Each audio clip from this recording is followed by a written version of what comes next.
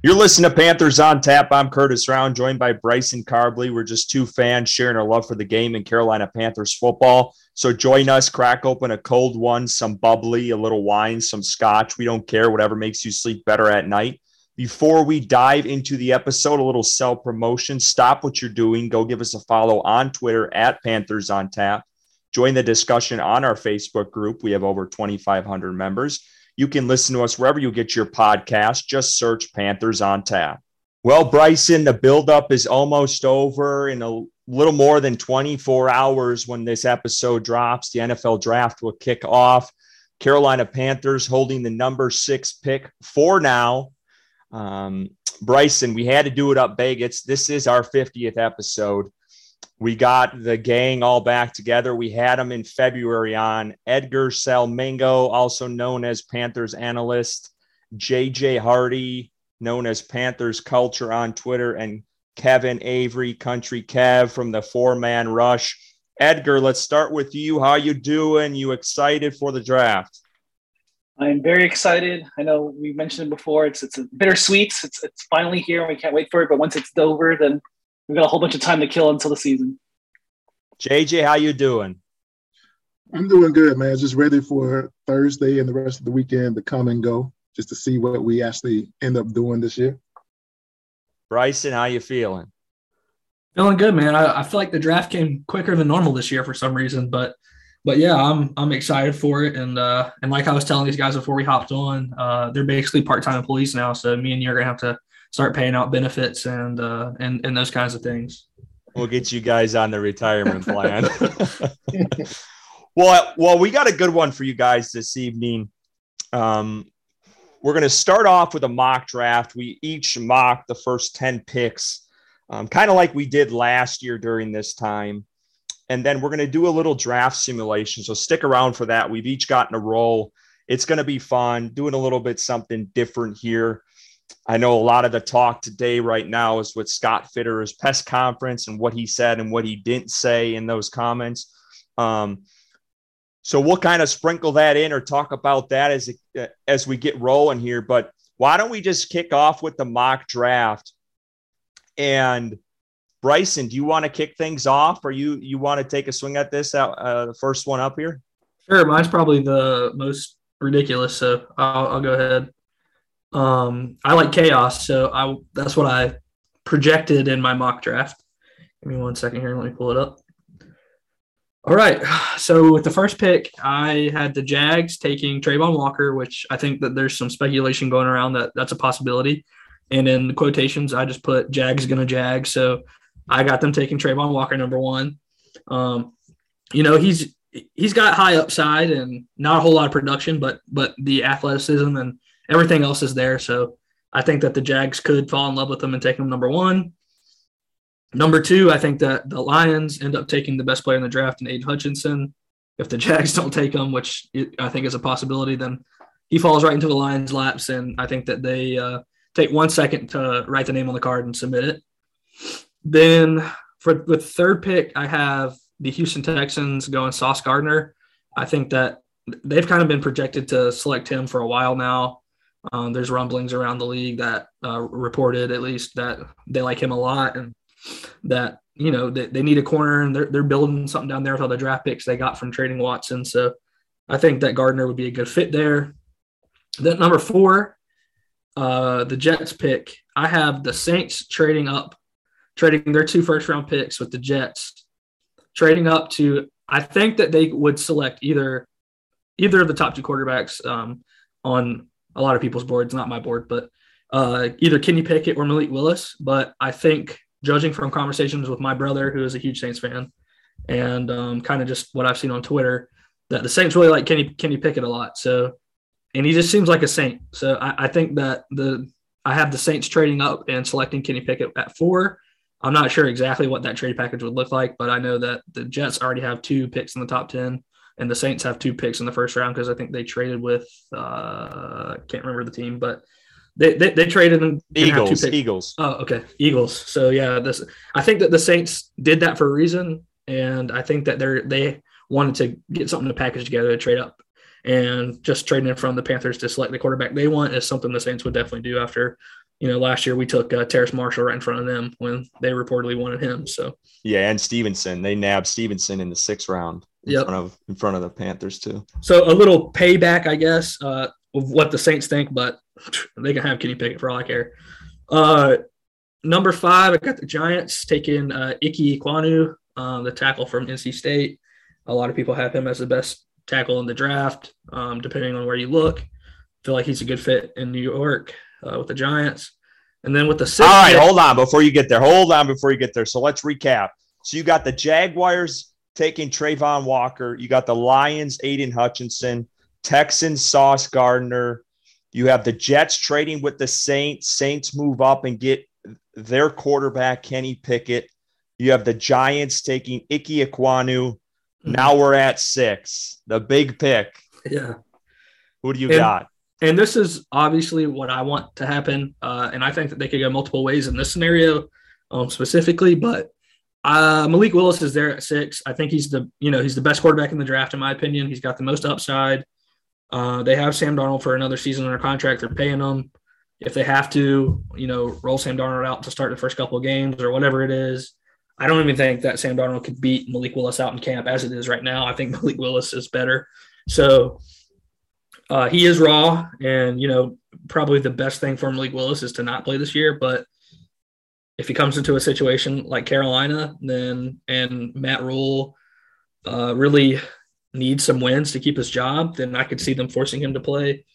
And, it's kind of do or die at that point and see how he does. But Malik Willis has shown that he has the ability to play quarterback, and he's got all the elite traits to be a successful player in the NFL. So I think that Carolina goes Malik Willis here in this scenario, but I could also see them going Evan Neal or Charles Cross in this situation. So, all right, number 7, the Giants again. I think that they go Kayvon Thibodeau here.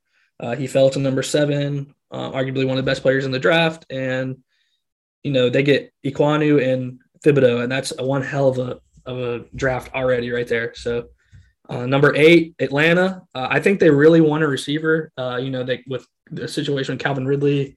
And, who the hell else is there? Like, I can't even think of another receiver for the Falcons. So, depending on where you look, the rankings for wide receivers differ, but I think that they would go Garrett Wilson. He's probably my favorite receiver in the draft. And I feel like he'd be a good fit in that Atlanta offense with Marcus Mariota and getting Mariota a receiver.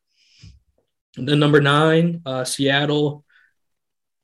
I think their left tackle is a guy named Stone right now, the only one they have on their roster. So Evan Neal, who could possibly be the best left tackle in this draft, falls to 9, and I think that they don't pass up on Evan Neal. And then to round out the top 10, the Jets with their first pick after getting 2 additional picks from the Saints. I think that the Jets go Kyle Hamilton here, round out the top 10. Kyle Hamilton could arguably be the best player in this whole draft. Very talented safety from Notre Dame. One of my favorite players in the draft as well. So yeah, Trayvon 1, Aiden 2, Sauce 3, Kenny Pickett to the Saints at 4 after a trade up. Ike at 5, Malik Willis to Carolina in my dream scenario.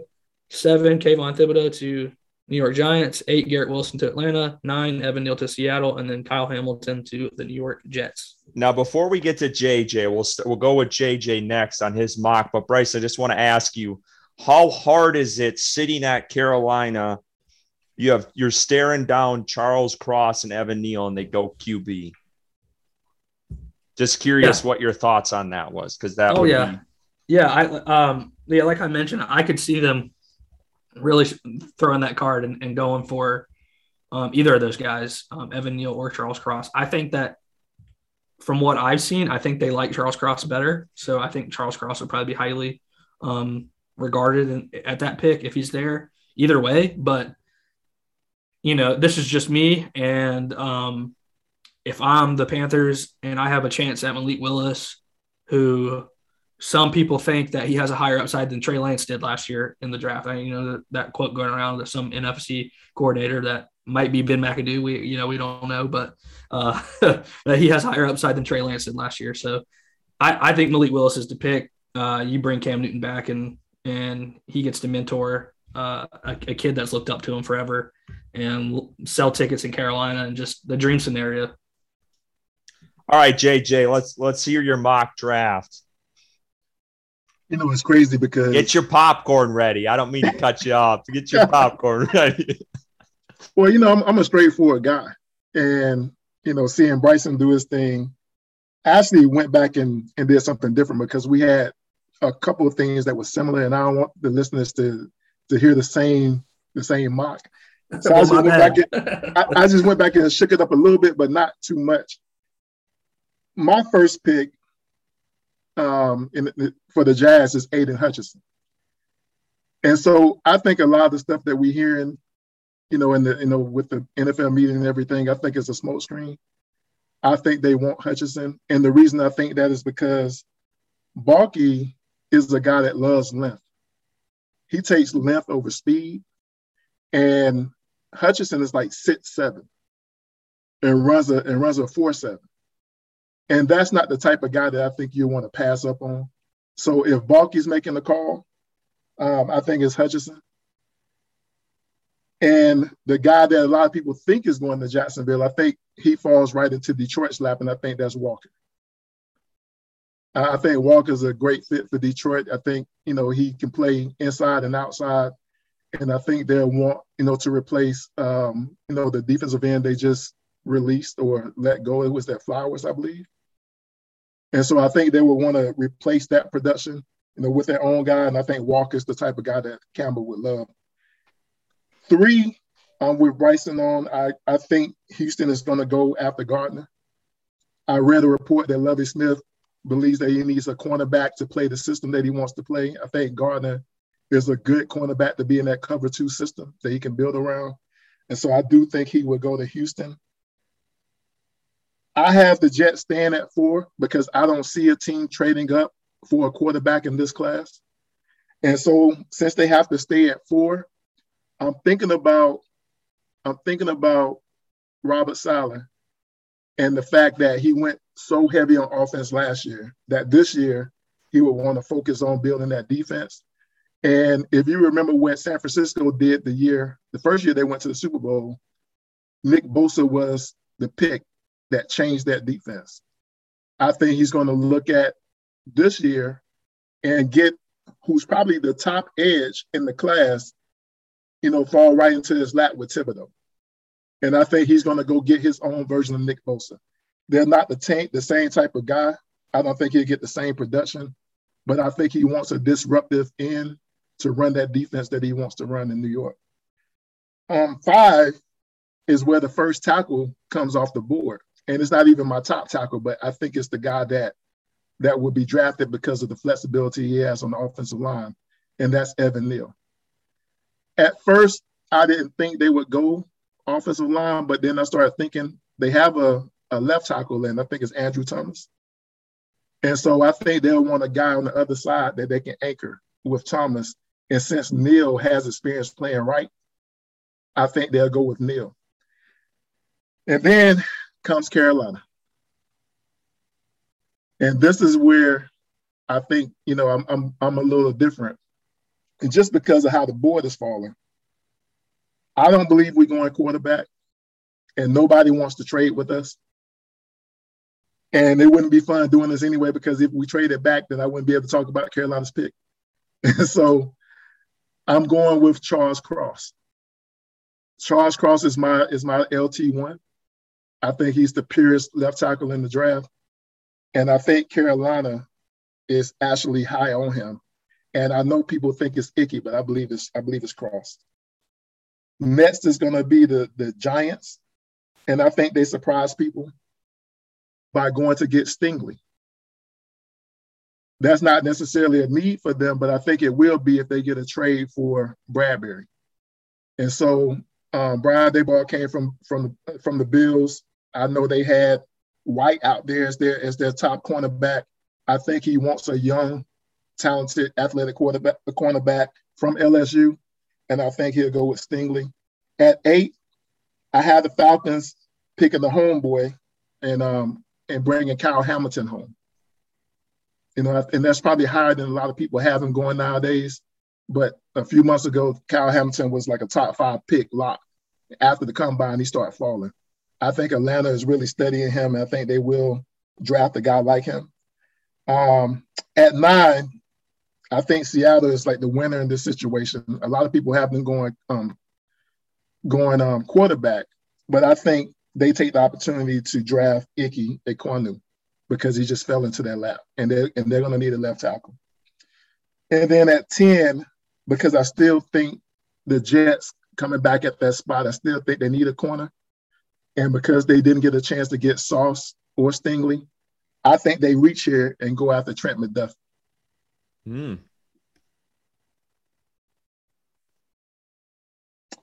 JJ, before we get to Edgar here, I'm going to try to ask one question for everyone here. Why Icky slipping?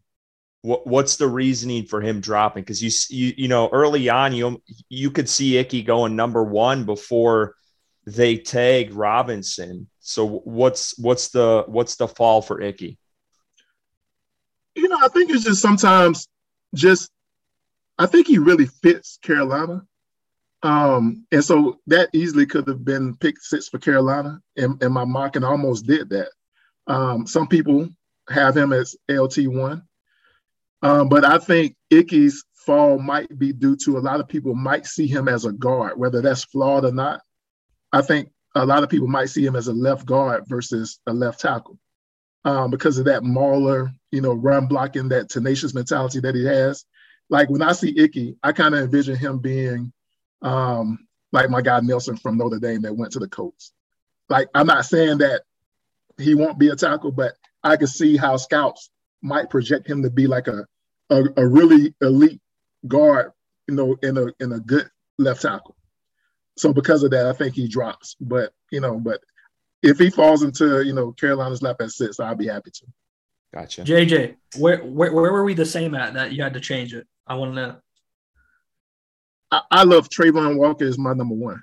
And so I thought the Jaguars might pick him up. And then when you said that, I was like, he stole my thunder. Let me go back and get him. But to me, I think Walker going number 1 or anywhere in the top 5, I think that's the first real shakeup of the draft. All right, Edgar, let's hear it. 1 through 10, who do you got going? All right, so I'm going to shake some things up a little bit. Number 1, I'm going to go with Aiden Hutchinson. I think for me, it's the first pick, and people are nervous to make a bold move. I'm with JJ. I think Trayvon's probably going to be the best of the class, but when push comes to shove, when you have to pull the trigger, I think they go the safer routes, quote unquote safer route, and go with Aiden Hutchinson, which makes I put Trayvon Walker to Detroit at 2. I agree with JJ. I think Sauce Gardner to the Texans makes a lot of sense. I think people are sleeping on Houston wanting defense, and people are projecting an Evan Neal or a Ekwonu. So I'm going to go Hutch, Walker, Gardner, 1, 2, 3.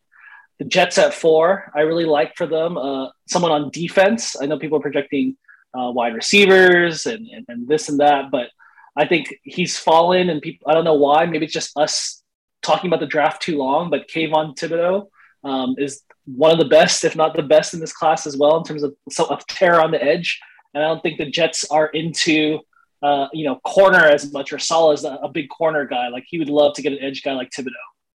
At 5, the Giants, just talking to friends I know that like the Giants, they really, really want to tackle. For me, I went Ike Ekwonu at 5 for the Giants.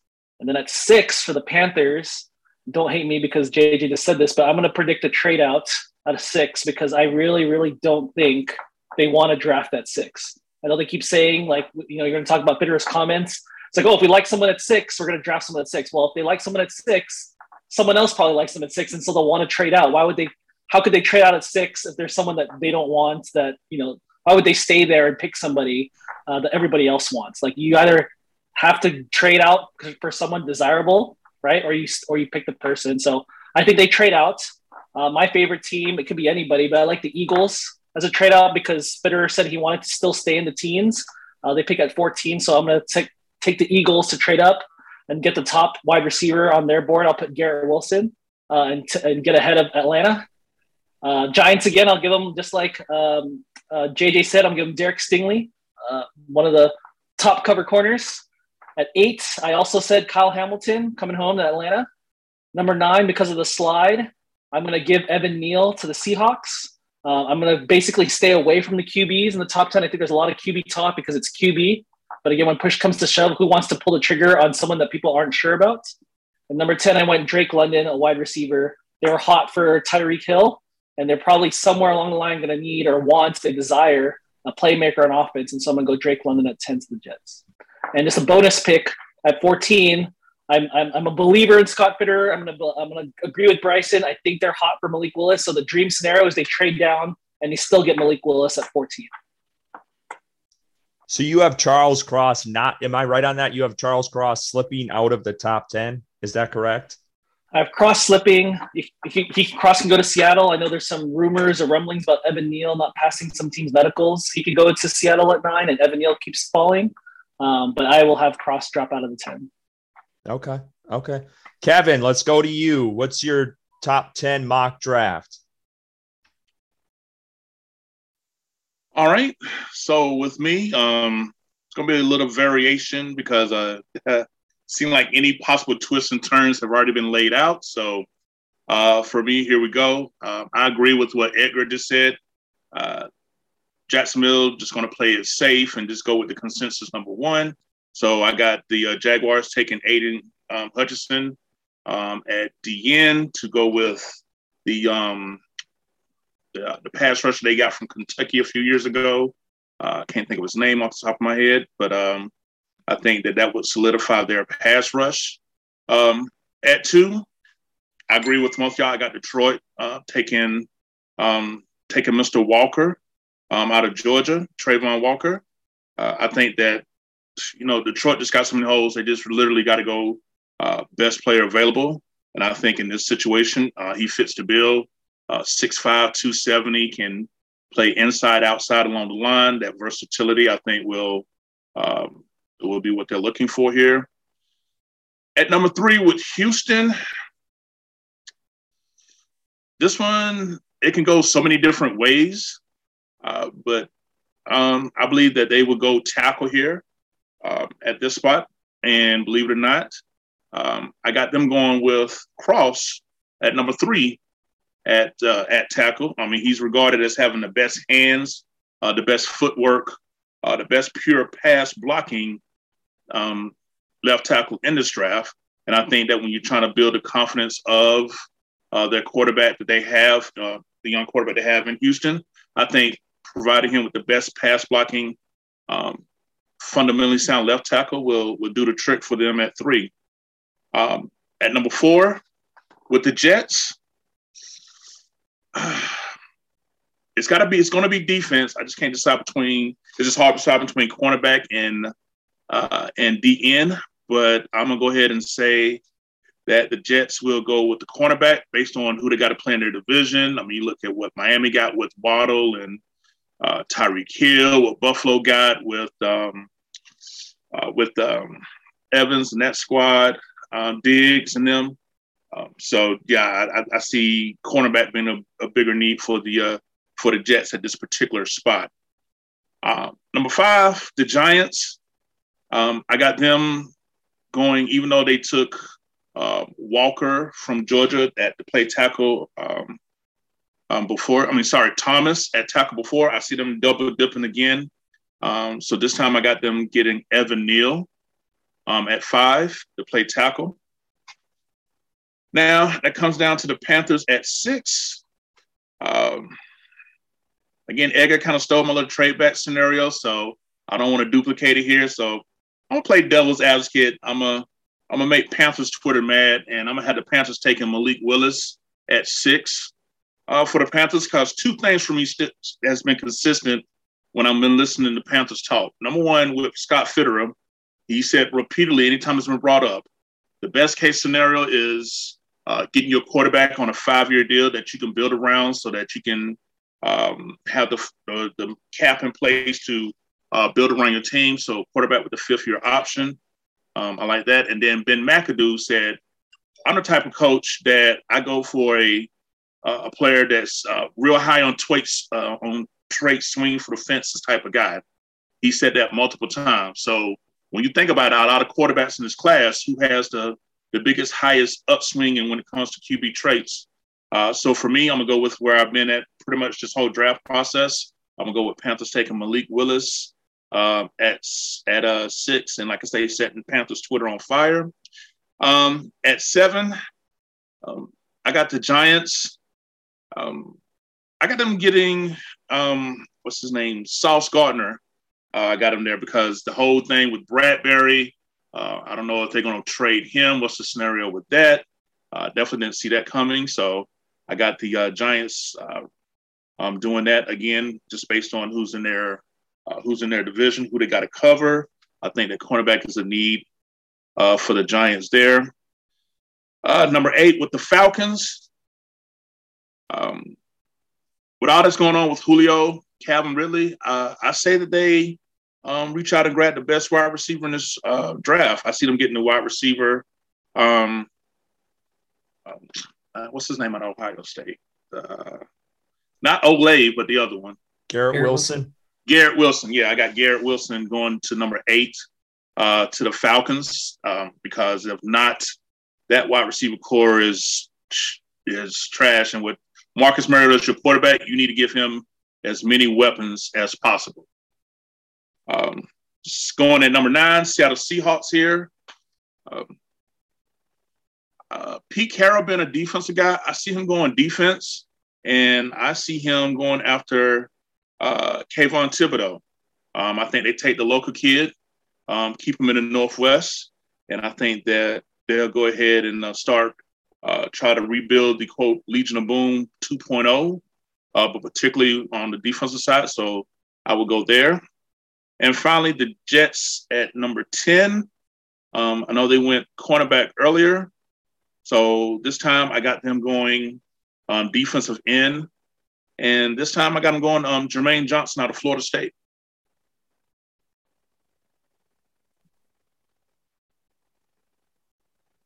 You're on mute, Curtis. Kevin, a couple questions. Why Charles Cross, the first tackle off the board, and why the slip for Thibodeau? Well, with Charles Cross, I know there was questioning, was he physical enough in the run game? If you go back and watch the film like we have, he definitely did, just because there's a stigmatism because he was in a pass-heavy offense that he's not, quote, able to be effective in the run game, very effective in the run game. So, again, when you got the young quarterback out of Houston that you're going to build around, I think it's very important to provide him assurance that his blind side is going to be protected. So that's why I had him going there, just simply off the fact that the scouts are all in agreement that, as far as all the left tackle prospects, he has the best pure left tackle traits that's available between the top 3, between Neal, Ekwonu, and Cross. And as far as Thibodeau slipping, I just think it's got nothing to do with talent. I just think that every year there's always a player that slips unexpectedly. There's really no rhyme or reason. I was just want to play devil's advocate here and throw something different than want to regurgitate what everybody else was saying. That's fair. And one thing I wanted to add, because me and Kevin both had Malik Willis to the Panthers at 6. Something I saw today was that Hugh Freeze, the coach at Liberty, says that he has had no talks with the Lions in regards to Malik Willis and, preliminary talks with NFL teams who may be interested, and that the Carolina Panthers, the Pittsburgh Steelers, and Atlanta Falcons are the ones that he knows have spent an enormous time with Malik Willis. I was looking for that interview. I could not find that damn thing today. It was on the Rich Eisen show. Is that what it was? Okay. Yeah. I missed that.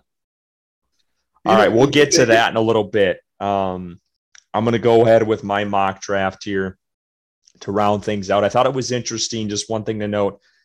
Every one of us had Sauce Gardner going to the Texans except for Kevin. And maybe Kevin was just doing something different. I don't care if mine is the same as your guys' is. I'm sticking with my guns, so I look good if I get some of these right. So just to know, last year, just to brag a little bit, I had 6 of the 8 picks right last year for the top 8 picks. I got Carolina wrong. I thought they were going to go Justin Fields, and I had San Fran wrong. I picked quarterback. They went with Trey Lance. I had Mac Jones. But here we go. This draft is way more unpredictable. Jaguars, I think this the heat is real here. I think they go Trayvon Walker. JJ, I thought it was interesting. You talked about traits. I think Blocky, he went Aldon Smith over JJ Watt. And I think Trayvon Walker's traits, the guy had a 9.99 RAS score. I think they go traits over a guy with production. You look at Aiden Hutchinson, 13 sacks last year. Trayvon Walker had 5? I think it was 5 last year. I think they're going to go with Trayvon Walker at 1. Lions, I think Aiden Hutchinson sticks in Michigan, the hometown hero. Lions get their guy. Texans, I'm in agreement with a lot of you guys here. I think they go Sauce Gardner. I had a hard time with this one. You asked me about a month ago, I would have probably said Evan Neal. But it just seems like the cornerback position's picking up steam with this team. Jets, I don't think they're satisfied on the offensive line. I think they go Ike Ekwonu, the tackle out of NC State. I personally think he's the best tackle in this draft. Me and Bryson dropped our rankings, I think 2 weeks ago now. But I think they get another offensive tackle. They've had some issues with some of the guys they've drafted with injuries. Giants, I think the love for Charles Cross is real. I think they go tackle here too, because they're worried about Carolina maybe going and not getting one at 7. So I'm going to go with Charles Cross to the Giants. Panthers, I struggled with. Evan Neal's on the board. Malik Willis is there. I like Kenny Pickett. I don't think they go that route at 6, maybe in a trade back. But I'm going to go with Malik Willis. Neal is hard to pass up. But I think they get a guy who they're betting on, becoming an elite franchise quarterback in a couple years here. He's going to bring energy back to this team the way Cam Newton did. If anyone's watched his pro day, you've seen how the guy delivered. I know it's in tights and it's scripted, but I think Fitterer likes that. And, from people we've talked to, there's some rumblings that, quarterback is something they're looking strong on. So I'm going to stick with what we've heard from people, and I'm going to go Malik Willis. 7, this is the slip of the draft. Kayvon Thibodeau here. I think Giants could use an edge rusher. Best player available. Why not take him? Falcons, no Kelvin Ridley, no Russell Gage, no Julio anymore. They got to get a wide receiver. I think they go Garrett Wilson.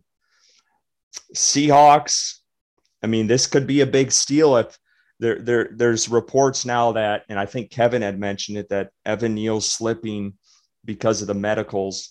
But I think Seattle gets their replacement for Dwayne Brown, and they get Evan Neal. I also could see them going corner here with maybe Derek Stingley. That was my other option. And then to round out the top 10, I have the Jets taking Drake London, wide receiver. I think with them going hard after Tyreek Hill, they're going to want another wide receiver besides Corey Davis and Elijah Moore. So that's kind of where I'm at with my top 10. So Curtis, you think that I know you like Kenny Pickett a lot, and I think that you had Kenny Pickett ranked over Malik Willis in your quarterback ranking. So you think that if both are there, Carolina goes Malik Willis over Kenny Pickett? Yeah, things have changed in the last couple of weeks from people we've talked to. So I think there's maybe some more love for Malik Willis. And I think it's a move where they're betting on, he fits the mold for the QBs of the NFL right now. And I think that's what they're betting on. And Kevin brought it up with Ben McAdoo, his comments. I really do believe Carolina is going to take a swing at QB in this draft. Scott Fitter has mentioned it ever since the end of the year presser, that you got to take a shot at some point. If you're in the top 10, you got to take a shot for that QB. Again, it's going to be tough if Evan Neal's sitting there. But I think this is the year they finally take their shot. I think all the QB talk in Carolina, and I might be wrong, but from the very beginning, although I want Malik Willis, I think I've been clear on Twitter in expressing my love for Malik Willis. For the purpose of this discussion, I personally don't think any of the quarterbacks are top 10. I just believe that Malik Willis is the only one that's worth taking a risk for because of his upside. So if you had to go get a quarterback, I think that Malik Willis is the guy that you bet on. But the problem I have is that, Matt Rule is still the head coach. And I believe he's on the hot seat. Some people believe his job is secure, but I believe that his seat is hot as fire. And I don't think he's going to trust his job to a guy that he can't play in the first year. And that's my only argument against them taking Malik Willis. Although I want him, I think the fan base should want him because we're looking at the future. We're looking at 2 years down the road, 3 years down the road. I don't think Matt Rule has that much time, and I think he'll have to go a different direction at quarterback. And even if it is a rookie, it won't be Malik Willis because I don't think he'll get the time to develop him. So it'll be a big gamble for them to take Malik Willis. And the other part is, if they did it, it would signal that Scott Fitterer is truly running the GM operation by himself, and he's taking over. And whatever happens with Matt Rule, Tepper's okay with, and everybody is okay with inside the building. And so that's my only issue with that. I think the smoke is, we want one of these top QBs so somebody like Pittsburgh can jump up and get them so they can, hopefully, trade with them so they can move back in the draft or get somebody to move ahead of them so a more valuable position player falls to them at 6 that somebody else might covet and move up for them. I think they want as many opportunities as they can to either, trade back or get the player that they feel like they truly love. I just wonder how much influence Ben McAdoo has on the draft pick at 6, because just with his comments and swinging for the fences and his track record on his quarterback rankings, really, he doesn't miss. He does. So I'll ask you this question though, and I guess I should ask Curtis since he's Matt Rule. Curtis, if you were Matt Rule and your job was on the line, would you let Ben McAdoo make the decision for your career? Isn't that why you hired him? To be he turned him down twice before now, so I'm just asking. I feel like it's tongue in cheek. If personally, with what Bryson has mentioned, with Ben McAdoo's track record, you got to give the guy some, weight in the room, I think. The guy has not failed at, projecting these prospects. And it's tough. It's tough to say because I can see the argument. Well, and every analyst is going to be like, well, it's Kenny Pickett. Matt Rule's job is on the line. But, we talked to Sheena last week and she was on the record saying, and maybe that's why Matt Rule is kind of going away from that. And he's going away from Kenny Pickett because in the past that hasn't worked out. And I think that Teddy Bridgewater and Sam Darnold. So yeah, and drafting a rookie quarterback like Malik Willis, I could see it going two ways. So if he plays earlier than he should and plays well, then of course that looks good for Matt Rule. And if he doesn't play, then Matt Rule has the angle of we have this quarterback in waiting. We ate our bad medicine with Sam Darnold this season, and Malik is ready to go next season, and the defense played good if they play good again. And I think that could buy him another year. So I think that either way with Malik Willis, I really don't see that if he is the draft pick, I don't see that solely being the hinge on him losing his job or not. And before JJ, you jump in here, let's just poll the room here just quick. We don't need long response to this. Do you think if the Panthers draft a rookie, it's going to buy Matt Rule more time? Edgar, we'll start with you.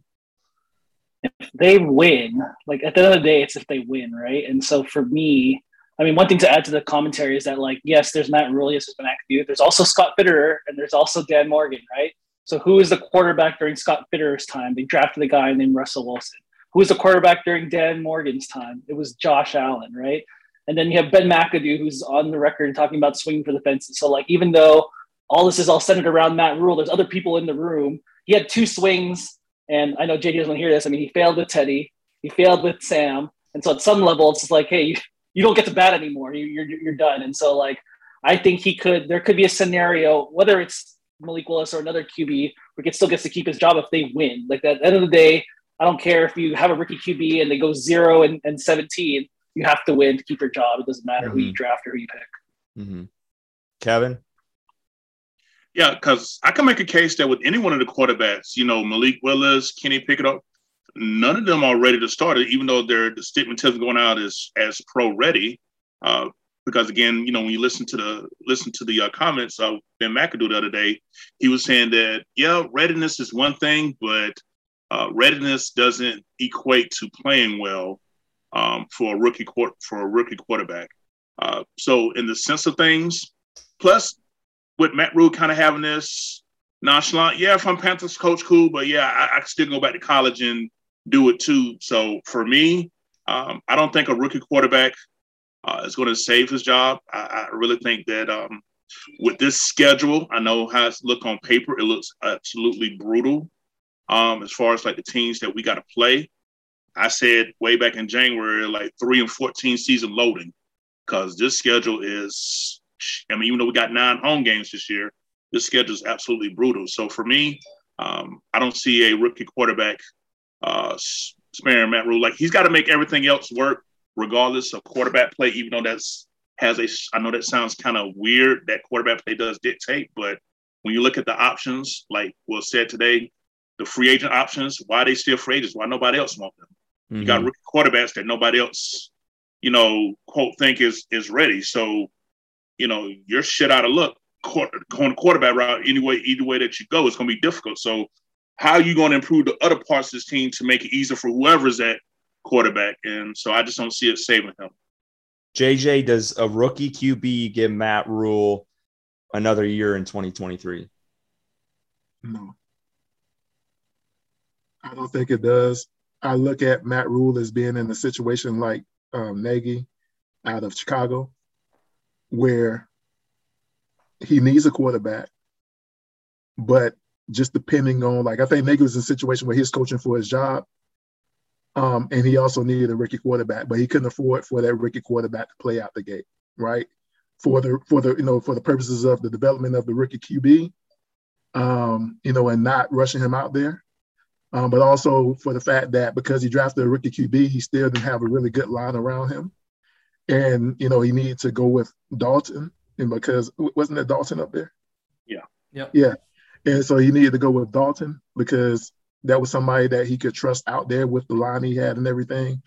And it just went bad. I think we would be in a similar situation with drafting Malik if we have to stick with Sam against that brutal schedule that Kevin just mentioned. And, even if you have to rush Malik out there because, the team just isn't ready, although we have improved the offensive line, but they're just not ready to protect a rookie that's not ready to play, kind of like Fields was last year, then it just looks horrible. And I think if you end up 3-14, and like Edgar said, if you don't win, then I think Dave Tepper just can't afford to keep him beyond this year. So no, just keep it short. No, I don't think it saves Matt Rule to draft a rookie.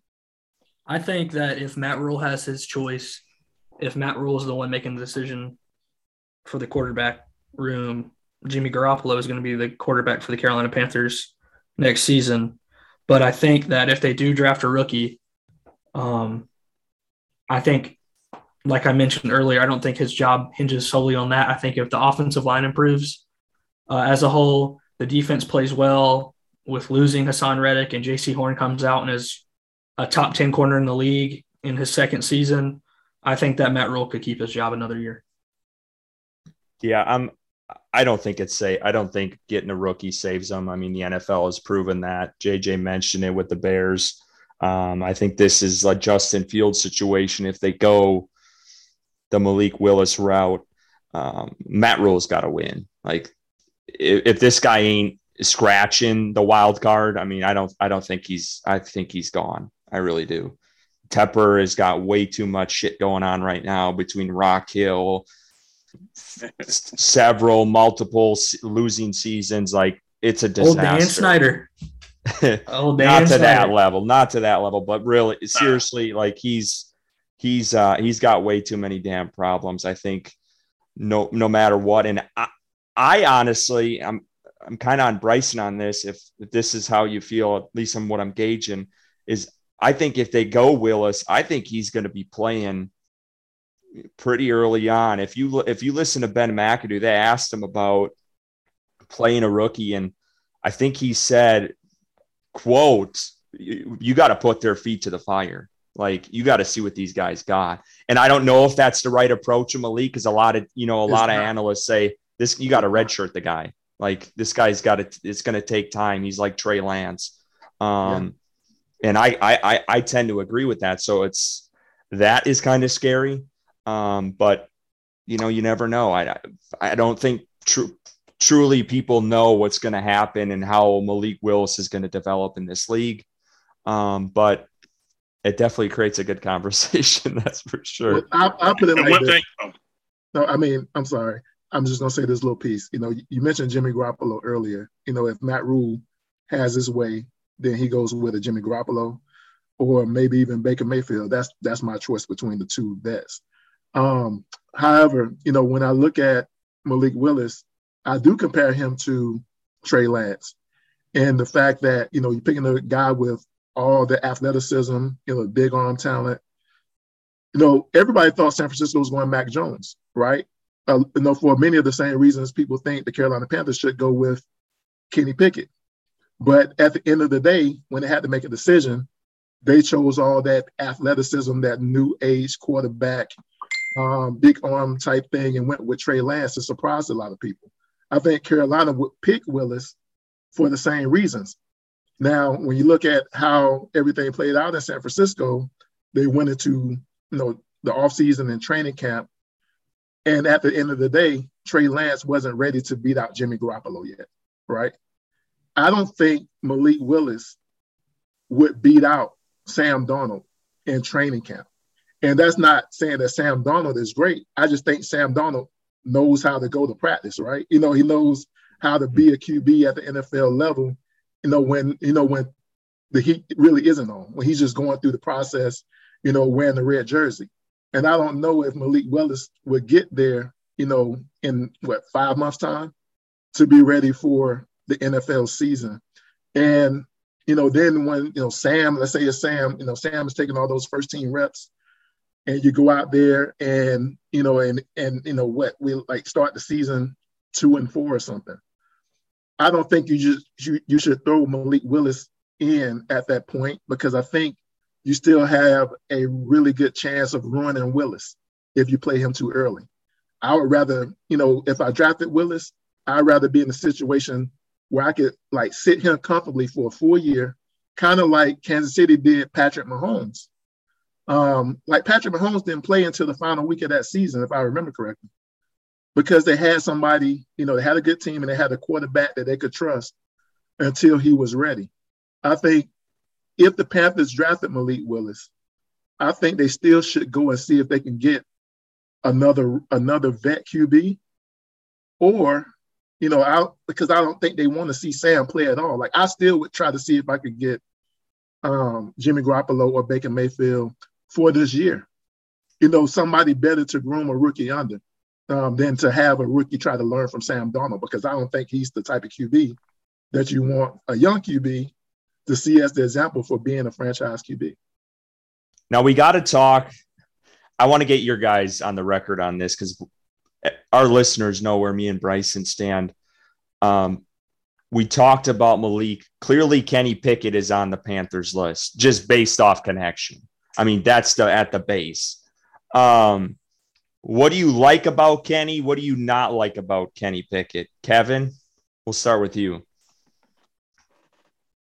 Well, the thing that we noticed on Kenny Pickett and in the four-man rush, there is a little bit of division. There's team Pickett and there's team Willis amongst us. So it's our chats. If we could ever post those would be some entertainment for you guys. But far as things, there'd be some charges if you posted that. Yeah, definitely. But as far as things with Kenny Pickett, one of the things that really stick out that he's been consistent with is he leaves the pocket way too early with very little, if any, pressure. There were multiple times where there was only a three-man rush, and the minute someone maybe flash, he's taking off instead of stepping up in the pocket. He's hitting a circle button on his controller and doing a spin move out and, either running out of bounds or throwing it. And I'm like, wow, if three-man pressure, like, that's the 30 front. Like, dude, like, this is in college. What you going to do when the Ravens come to town and they send 6? You know what I'm saying? Like, it just really, he just leaves the pocket too early without just cause. Instead of stepping up and, keeping his eyes downfield, he seems to really kind of bail the pocket too quick and take a minimum gain where if he would have stepped up, he could have got a bigger gain. That's one of the things with him. Also, with him as well, he has very good arm strength, but you don't see it displayed often as far as being really to and I know everybody like the big home run plays, the big deep ball. That's what everybody put, Teddy Bridgewater across for, that he couldn't throw it. Then we got Donald, who got good arm talent, but don't have enough between the ears, and we saw how that worked out. So you got to have that balance of having it between the ears as well as in the arm. With Pickett, I just think that his game reminds me a lot like Kirk Cousins coming out of Michigan State, and it's like that's a good quarterback, but as a franchise that's never had back-to-back winning seasons and no Lombardis, does he have a type of quarterback play that's going to really elevate you to that level? So those are two of the things that just kind of stand out about Kenny Pickett from my aspect. Edgar?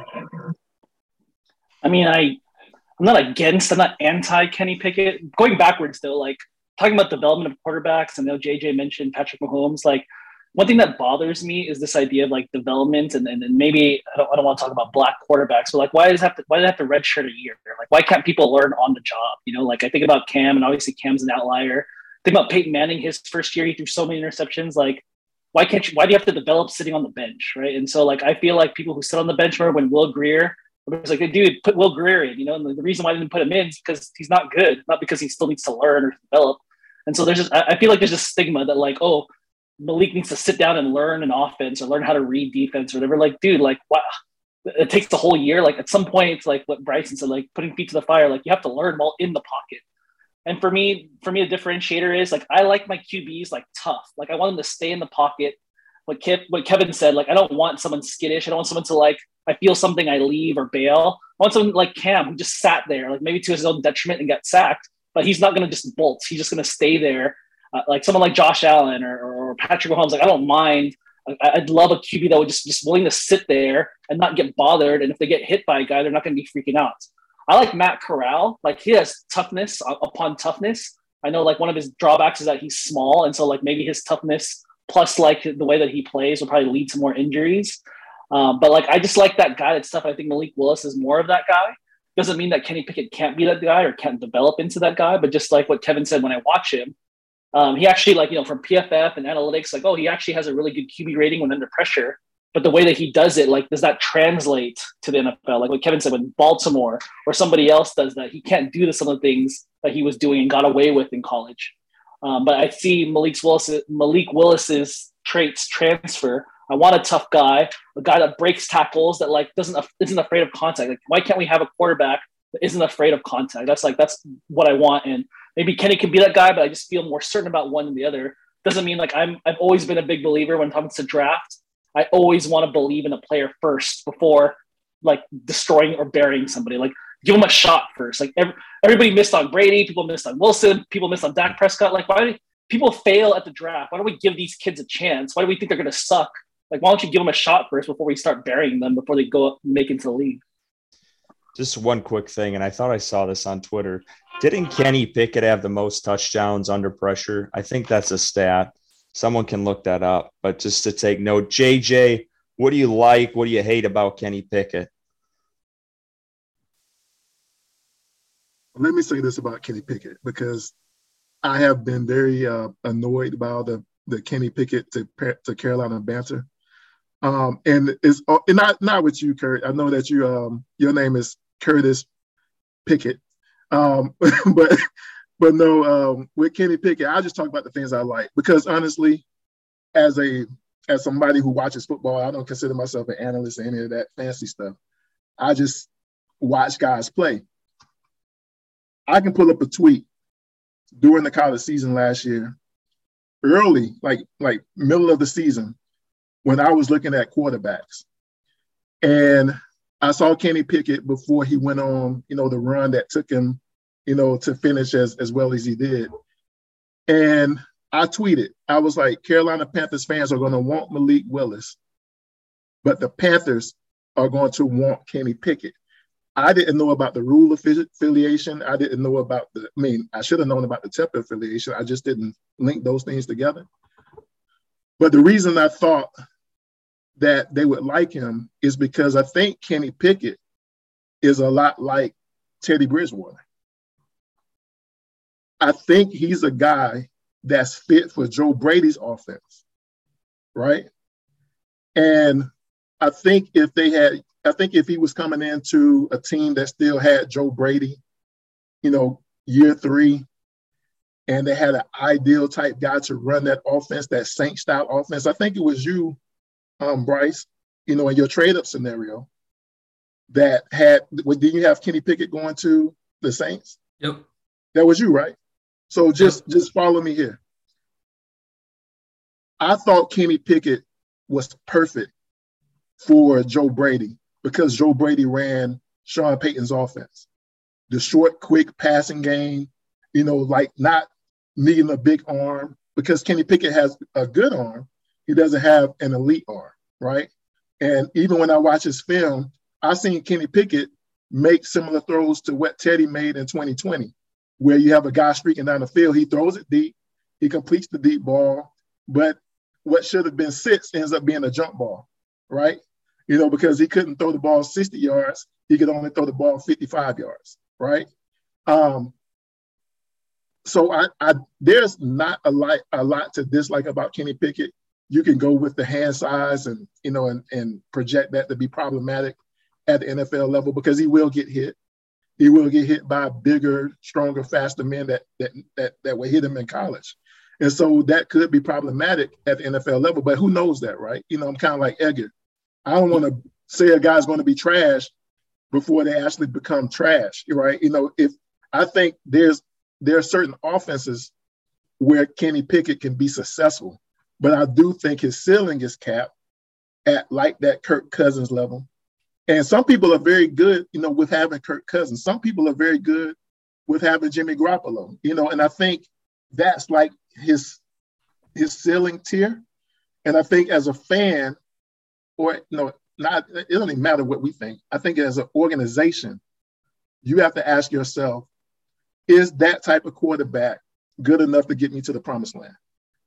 Because if it is, then maybe Kenny Pickett is your guy, right? But in today's league, and everybody in the world saw Josh Allen's big arm on display during the playoffs and even before the playoffs. And you saw two quarterbacks going head to head, throw for throw, and you were just mesmerized, right? And so now I think the problem is that everybody has caught on that unless you have a guy that can basically take advantage of everything the NFL offers offenses, then you're going to be behind the eight ball. And Kenny Pickett doesn't give you all of that. But if that's not your way of thinking, if you think like what Matt Rule told us he was in 2020, that you don't have to have like an elite quarterback play, but you need to have a really good team and you have to have a quarterback that was willing to make the plays when it was necessary, I think Kenny Pickett can be that guy. The only thing I don't like about him is what I just said. I won't even get into the hand size because I don't know what becomes of that. I think it's just that at 6, I think it's a reach. If they trade it back to like the mid to like early 20s in the draft and they landed Kenny Pickett, I think that's something that you can easily accept. I think it's a super reach at 6. So that's the only thing I don't like. So Kenny Pickett, I think is going to be a fine QB. I think he'll be a pretty decent QB. I think when you look up in 4 or 5 years, even if he's successful, you would have him right where Kevin had him. And that's at like that Kirk Cousins, 10 to 15 range in terms of how he would rank amongst the other 32. I don't like the fact that he fumbled the ball 38 times in college. That scares me. I know his hand size plays into that, getting hit in the pocket and holding on to the ball. So leaving clean pockets, being skittish, fumbling. I've seen enough of that with Sam Darnold, and I'm just good on that. Saw enough of that with Kyle Allen because, he was a fumbling machine too. True. But oddly enough, it's been quarterbacks with bigger hand sizes who fumbled more than that too. So I kind of think the hand size thing is somewhat overblown. I mean, it's ridiculous. There's some truth to it, but yeah, that's just me. Certain metrics just doesn't seem. He's not Michael Vick. So Michael Vick is the last quarterback with 8.5-inch hands that was successful. So I think that there is some truth to that metric as a quarterback because, one, the ball's bigger in the NFL. He fumbled 38 times in college with a smaller ball. What did he fumble, though, this year? Do you have that stat? Get that out first. I think he had like 4. Yeah. Why does it matter what he did this year than because he improved. He improved. He still fumbled, though. It's an improvement. Hey, calm down, Curtis Pickett. Calm down, Curtis Pickett. It's an improvement. Hey, you could say the weather with the small hands. He played at Pittsburgh and threw 42 touchdowns. I mean, I didn't say weather. I just said it's clear on tape that he gets skittish in the pocket. That's clear. I don't disagree. I'm on record last week. I watched Kenny Pickett's tape in January. I told you my first thing that I wrote down as a con, gets antsy in a clean pocket. That's the first thing I wrote. I don't disagree. I don't disagree with you guys. And I'm not going to get on the record because I'm not going to play 1 against 4. So I'm smarter than that. I did that in January. I did that in February with Matt Rule. I'm not going to do that here. But everyone knows where I stand on Kenny Pickett. So we'll just leave it at that. But let's go on. We got to get to this. We got to get to this mock draft.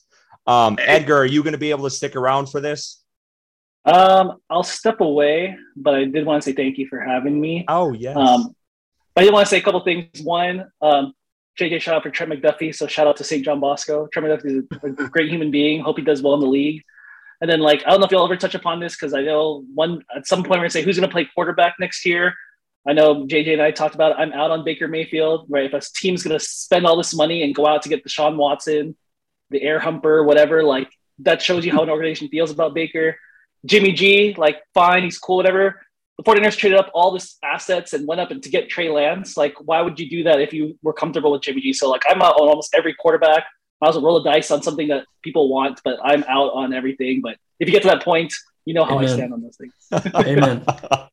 Well, thank you for coming on, Edgar. You're always good, and we love having you on the show. And we'll try to get you on here once the draft is over. All right, let's get. So we teased this at the beginning of the show. We're going to do a mock draft here. Before the show, I kind of elected who is where we're going to stand on this. But we're going to do kind of like a mock draft war room. We're going to talk through things, lay out our big board as a group and decide on that. And then we're going to go into this draft. But for folks out there, I'm going to play Matt Rule. Bryson is going to be the GM, Scott Fitterer. JJ is going to be Ben McAdoo. And Kevin, the O-line guru with the 4-man rush, is going to play the role as Campen. I solely focused on the needs and what Carolina maybe would be looking at. And really the same way as you, Curtis. Not really a particular order, because I know we can have this discussion, but I had Evan Neal, Ekwonu, Cross, Willis, Pickett, Trayvon Walker, Thibodeau, Matt Corral, and Desmond Ridder. And that was kind of where I was thinking. Kevin, what did you have? Hold on for a minute. You know I'm being McAdoo, and I'm a little slow sometimes. Let me go back and do it the way that you do it. Because, I'm Panther now, and I need to make sure that I'm on board with everybody else in the room. So I'm going to go back and rearrange my board based on what we need, not the NFL needs. And I'll come back to you. Kevin, go ahead. All right. Well, mine's are just straight up talent across the board. So here we go.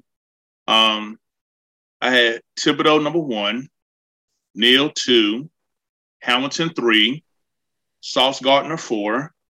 I had Booth at 5, Ekwonu at 6. Then I got Hutchinson. I got Linderbaum. I got Cross, and then I got Stingley. Bryson?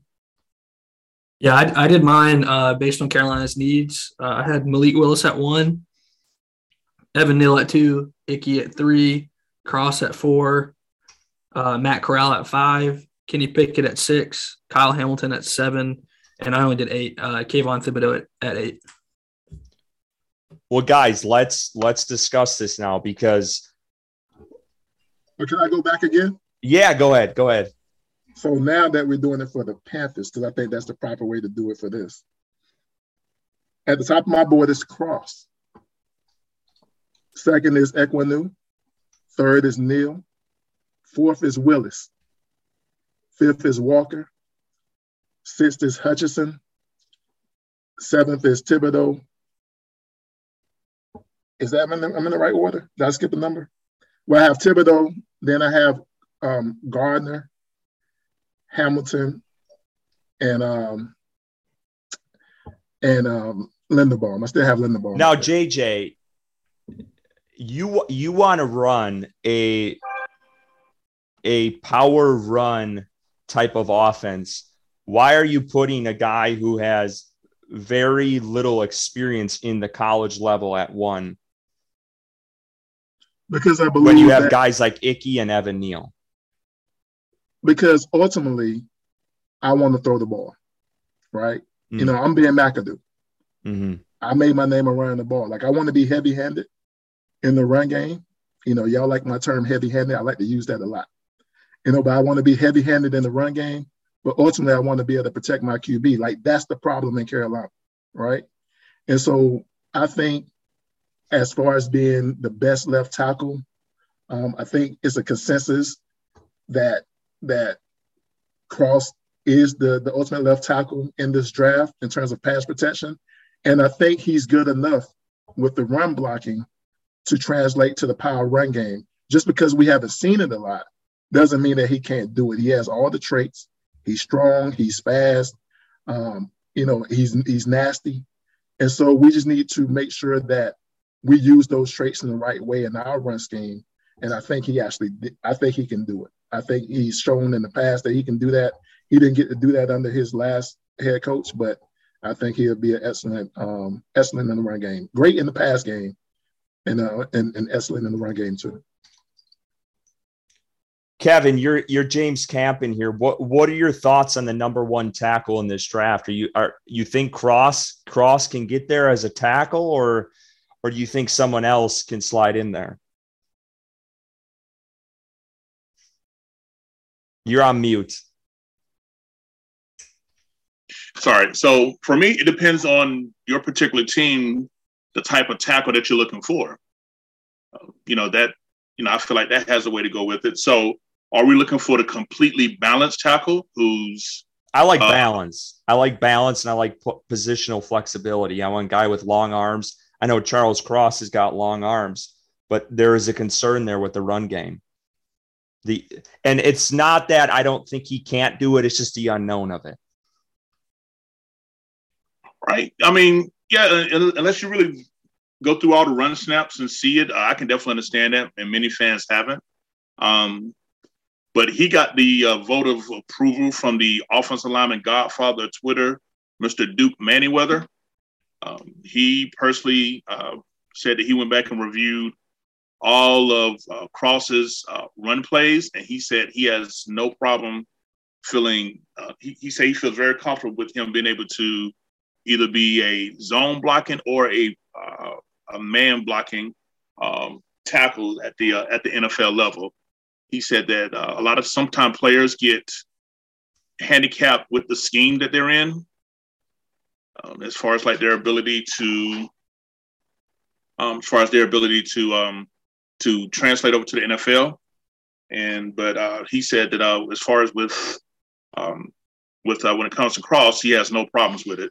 So taking his word plus with what we was able to see. Now, we didn't go through all the snaps.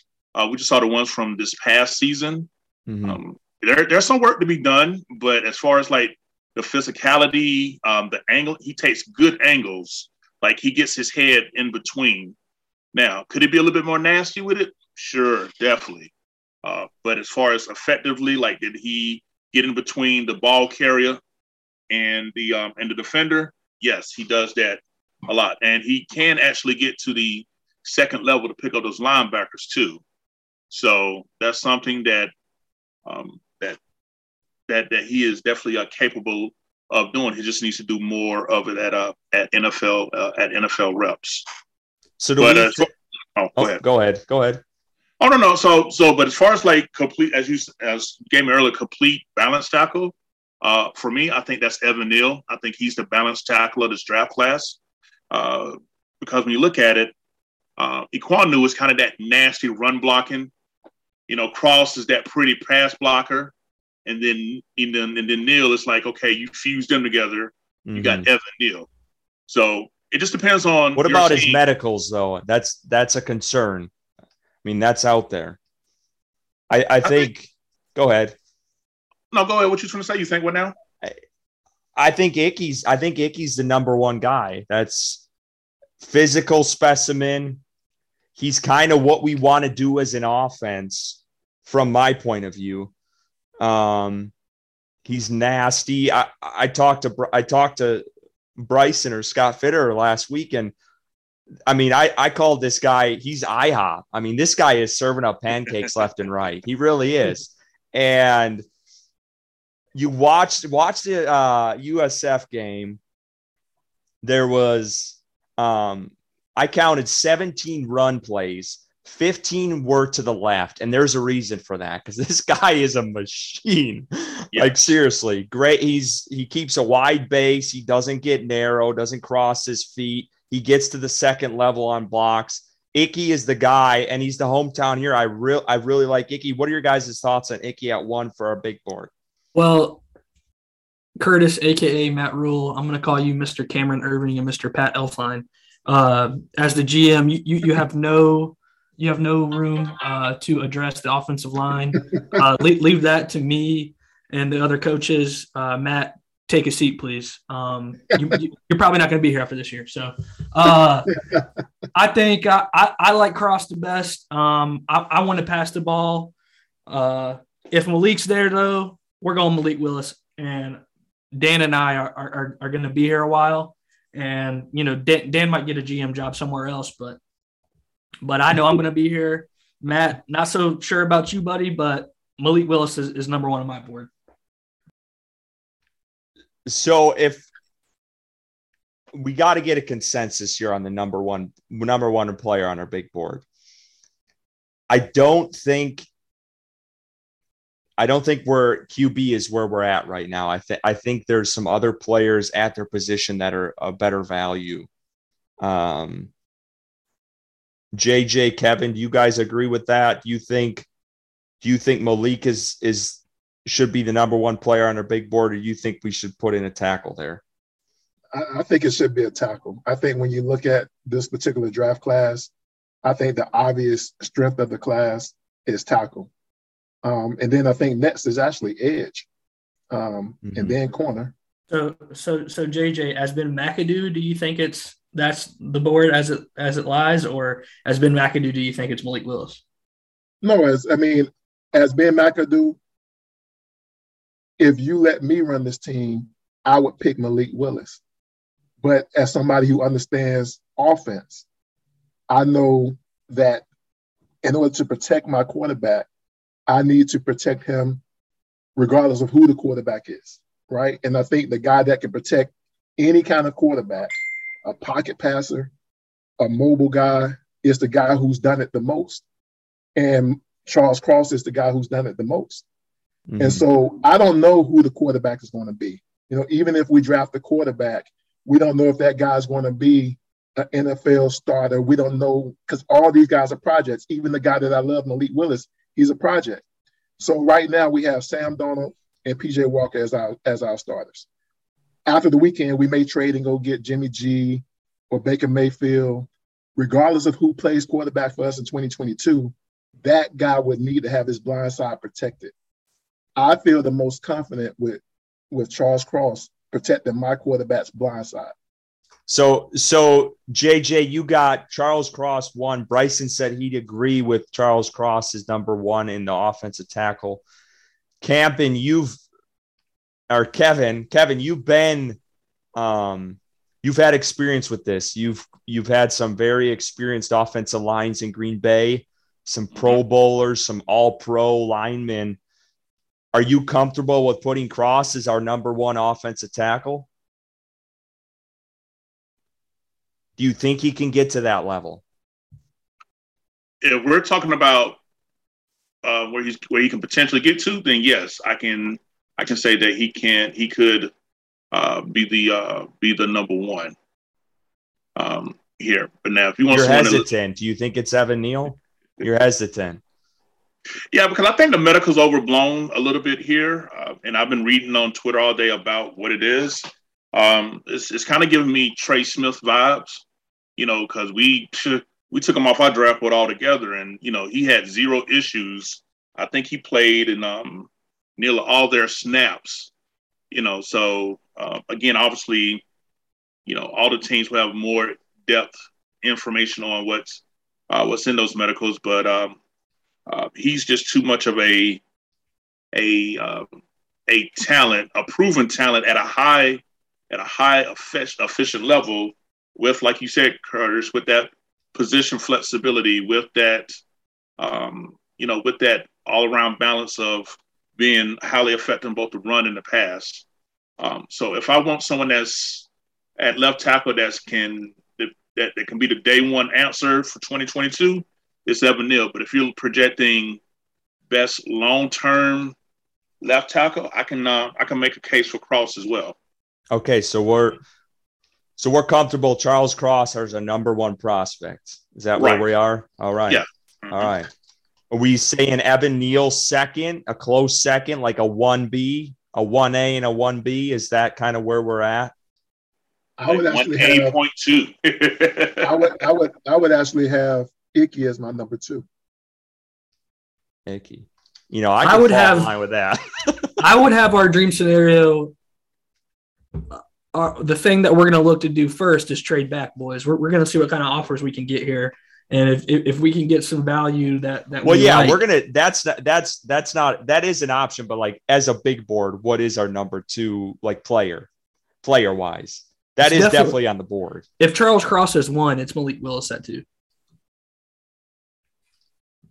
JJ, how do you feel about that? I know you're a big swing for the fences kind of guy. Do you think Malik Willis's potential can get us above the value that Evan Neal and Ike Ekwonu hold right now? I'm almost there, and I love Malik. But I'm still thinking about the fact that we may not play Malik this year. And I still want to protect my QB, right? And so because I don't even know if we all will agree to draft Malik, I'm still thinking about how the board should look and being objective, for the purpose of this draft. I'm still going OT. I'm being true to my own board. Ike is my number 2.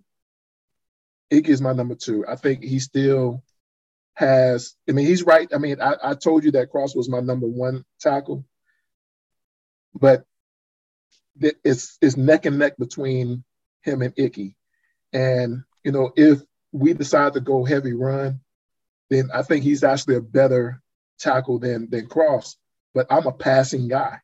And I'm really banking on the fact that you guys are going to go give me a vet. If you guys go get me Jimmy Garoppolo, I can deal. And I want to be able to protect Jimmy. And so I'm going to go ahead and stick with Ike as my number 2. Campen, where are you at with Ike and Neal? Because do we really want to sit here and say Neal or Ike or Neal the third tackle on this board? At one point, this guy might have been the first player in the draft. So where are you at with Neal and Ike? Well, if we got Cross as the number 1, again, because it's balanced, I still got to go with Neal as my number 2 and Ike is my number 3. Because, again, when you look at the whole scope of the things, when you look at Ike, okay, first thing everybody comes out is nasty and aggressive. What about the rest? His ability to bend, his pad level, footwork, hand-eye coordination, his ability to flex his hips. These are the intricacies of playing left tackle that he's still kind of raw at, even though he has shown and gotten better. And when you're facing the elite pass rushers such as the Joey Bosa's of the world, of the league, and things like that, those are the type of things that you're gonna have to be fundamentally sound at here. And I just think that with Ike, again, if you want to take some time to let me as Campen, develop him, fine. I will get him there. It's going to take some time, but I will get him there. But if we're looking at who's going to be ready week 1, I still have to put Neal ahead of him. Yeah, and as Scott Fitterer here, Evan Neal is my number 2 player on my big board. So just behind Malik Willis, I think Evan Neal is the best left tackle in this draft. So I would have to put Evan Neal at 2. Yeah, and based off our track record, I'm going to have to go with Campen. I think that's why we brought him here. If he's more comfortable with Evan Neal, I think we got to go with it. So let's put Evan Neal as our number 2 player on the big board. I think number 3 is where things get interesting. I think we got to still consider.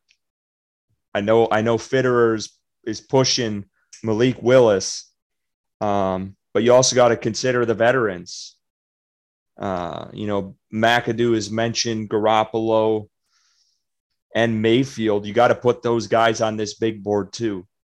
Well, look, guys, if that's in a consideration.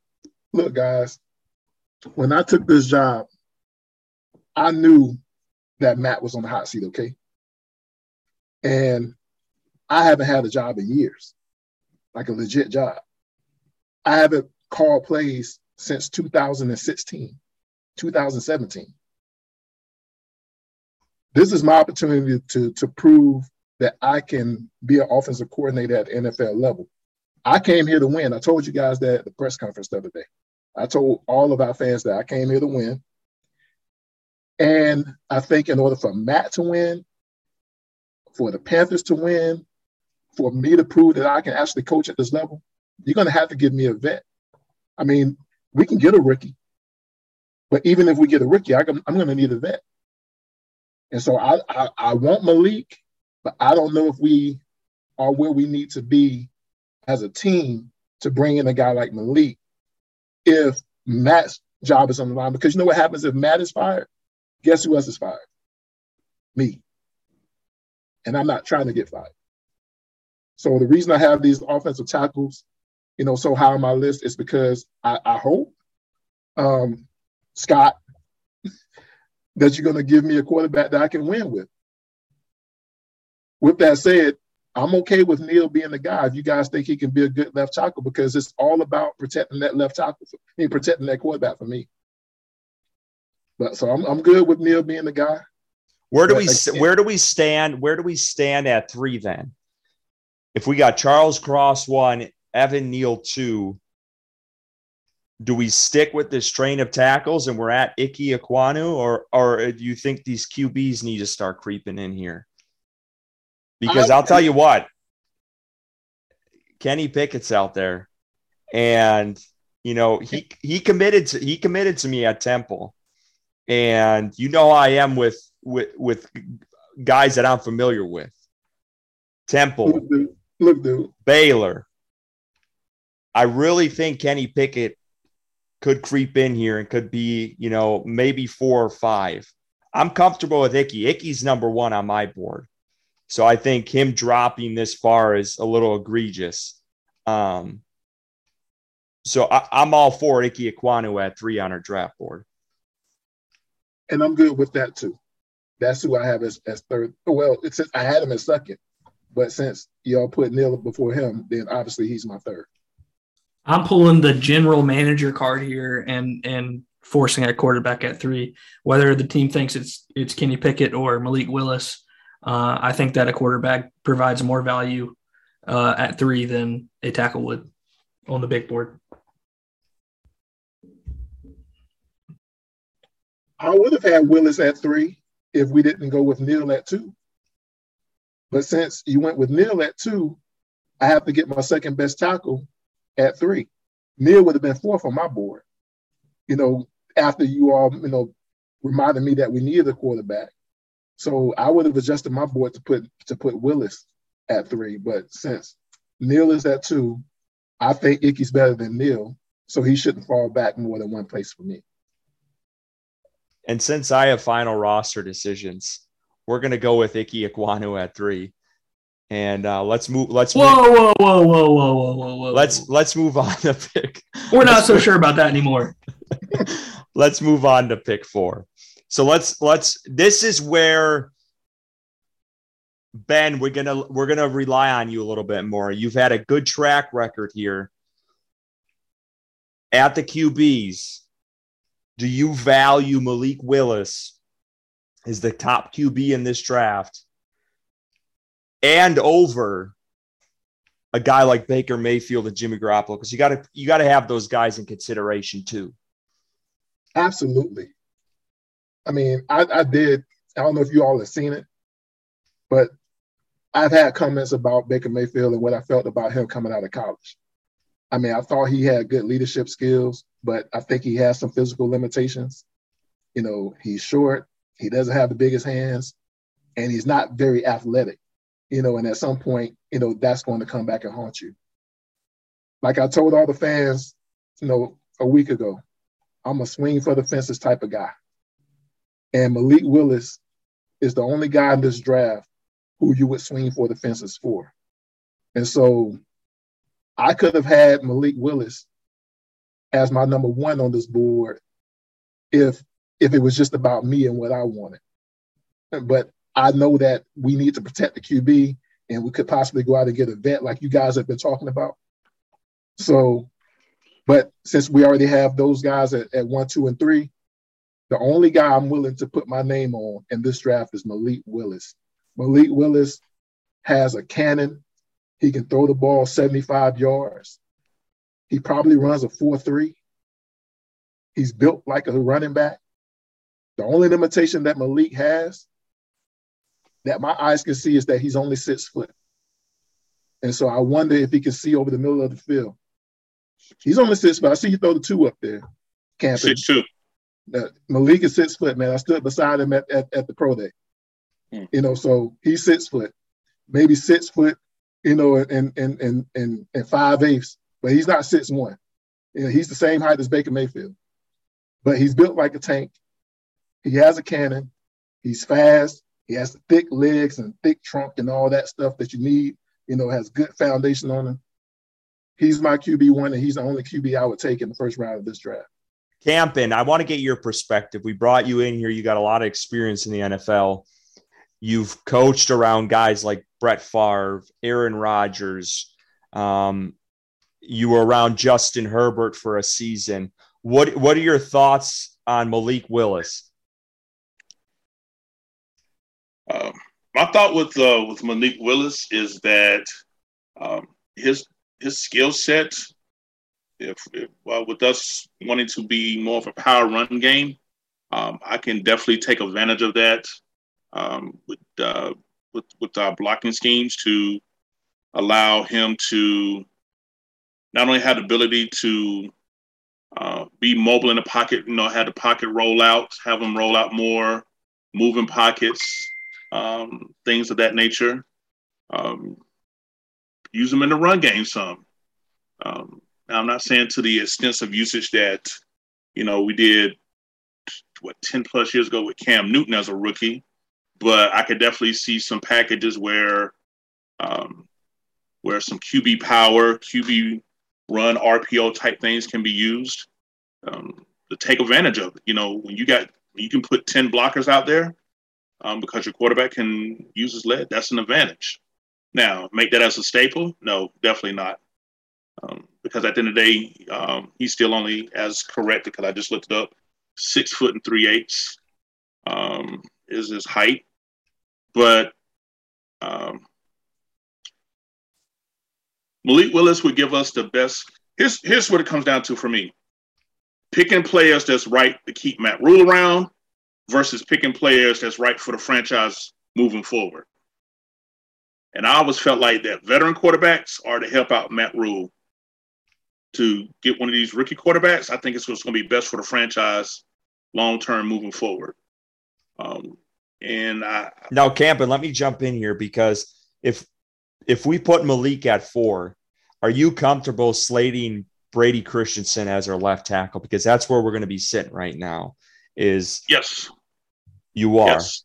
I'm comfortable because the last 4 games where he got significant reps at left tackle and just left tackle, he definitely showed more strides of improvement, still with some errors, still with some miscommunication, but I think lack of consistency playing at that one specific position hindered him. But I definitely saw enough improvement the last 4 games where he started strictly at left tackle to feel like that he warrants a shot to it. Now, still not opposed to calling up Dwayne Brown and bringing him in, to provide competition if we decide to go the route of a quarterback with our 6th pick. But I do feel like Brady Christensen in the second year with this, because he still has elite get off. He still has elite traits. It's just a matter of working on his footwork and getting him to be more aggressive in the run game by working on his hand placement, that I feel like that he could be someone that can solidify the position. Still going to have some growing pains there because he only got really 4 good consecutive games at left tackle. So the first time that he, has a bad play, people want to call for his head. But I think that the talent and the skill set is there for Brady to be in position to really be a left tackle in this league. Now, Scott, I know you're busy on your phone, texting all the damn time. Where are we at with guys like Dwayne Brown? Campin mentioned that Dwayne Brown and Eric Fisher still free agents. Is that something we can fit in the cap space right now? Yeah, we can. With me, Willen, and Dylan, I've created a lot of cap space, and right now we're sitting with the most cap space in the NFL. So, but I can say As far as it goes for a veteran quarterback, we aren't going to be in on any of those deals. We're focusing on the draft, and we're going to focus on building through the draft. So that QB wise, sorry Ben McAdoo, but not going to happen. I've already talked with Mr. Tepper about this, and we're on the same page. So yeah. And as far as quarterback wise, Malik or Kenny Pickett, I've been preaching Malik Willis. Let's just put it in a scenario for Carolina. Malik is the same quarterback that went to the same high school as Cam Newton. He went to the same college as Cam Newton originally before transferring to Liberty. And I think from a pure business standpoint, Malik Willis paired with Cam Newton, bringing Cam back, which is the only vet quarterback that we would be interested in, would sell tickets. And I couldn't think of a better way for Malik to get his entrance into the league than sitting behind his hero growing up as a kid. So Malik over Kenny for me. Yeah, so let's go Malik 4 on our big board. And just to speed this up, because we could seriously talk about this all night, I'm just going to trump you all and say Kenny Pickett 5. And then the rest of the big board is whoever you guys have on your list, whether that's edge, QB, corner, whatever. So for our big board for this simulation we're going to do, we have Charles Cross 1, Evan Neal 2, Ike Ekwonu 3, 4 Malik Willis, and 5 Kenny Pickett. So stand by here. I'm going to get things set up. I'm going to attempt to share my screen, and hopefully you guys can see everything. I got something for us.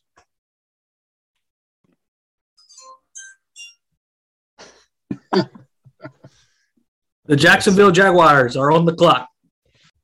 Let's do desktop 2. Lord help us all. Hey, real quick, while y'all doing that, did y'all happen to notice the results of the infamous Wonderlic test was what came out? Yeah, I did see that. I saw where Willis ended up at. Yeah, he was like 32, yeah. I think he got like a 32 or something like that. Now, for the sake of argument, I think that score is completely is no indication of NFL success. Because Nathan Peterman had a 48 on it. Okay, yeah. So it's not projection, but I just think that a lot of the QBs that they, with Malik Willis supposed to only being good in a one-read offense, was able to excel well at this particular test, while quarterbacks like Corral and Pickett scored really low on it.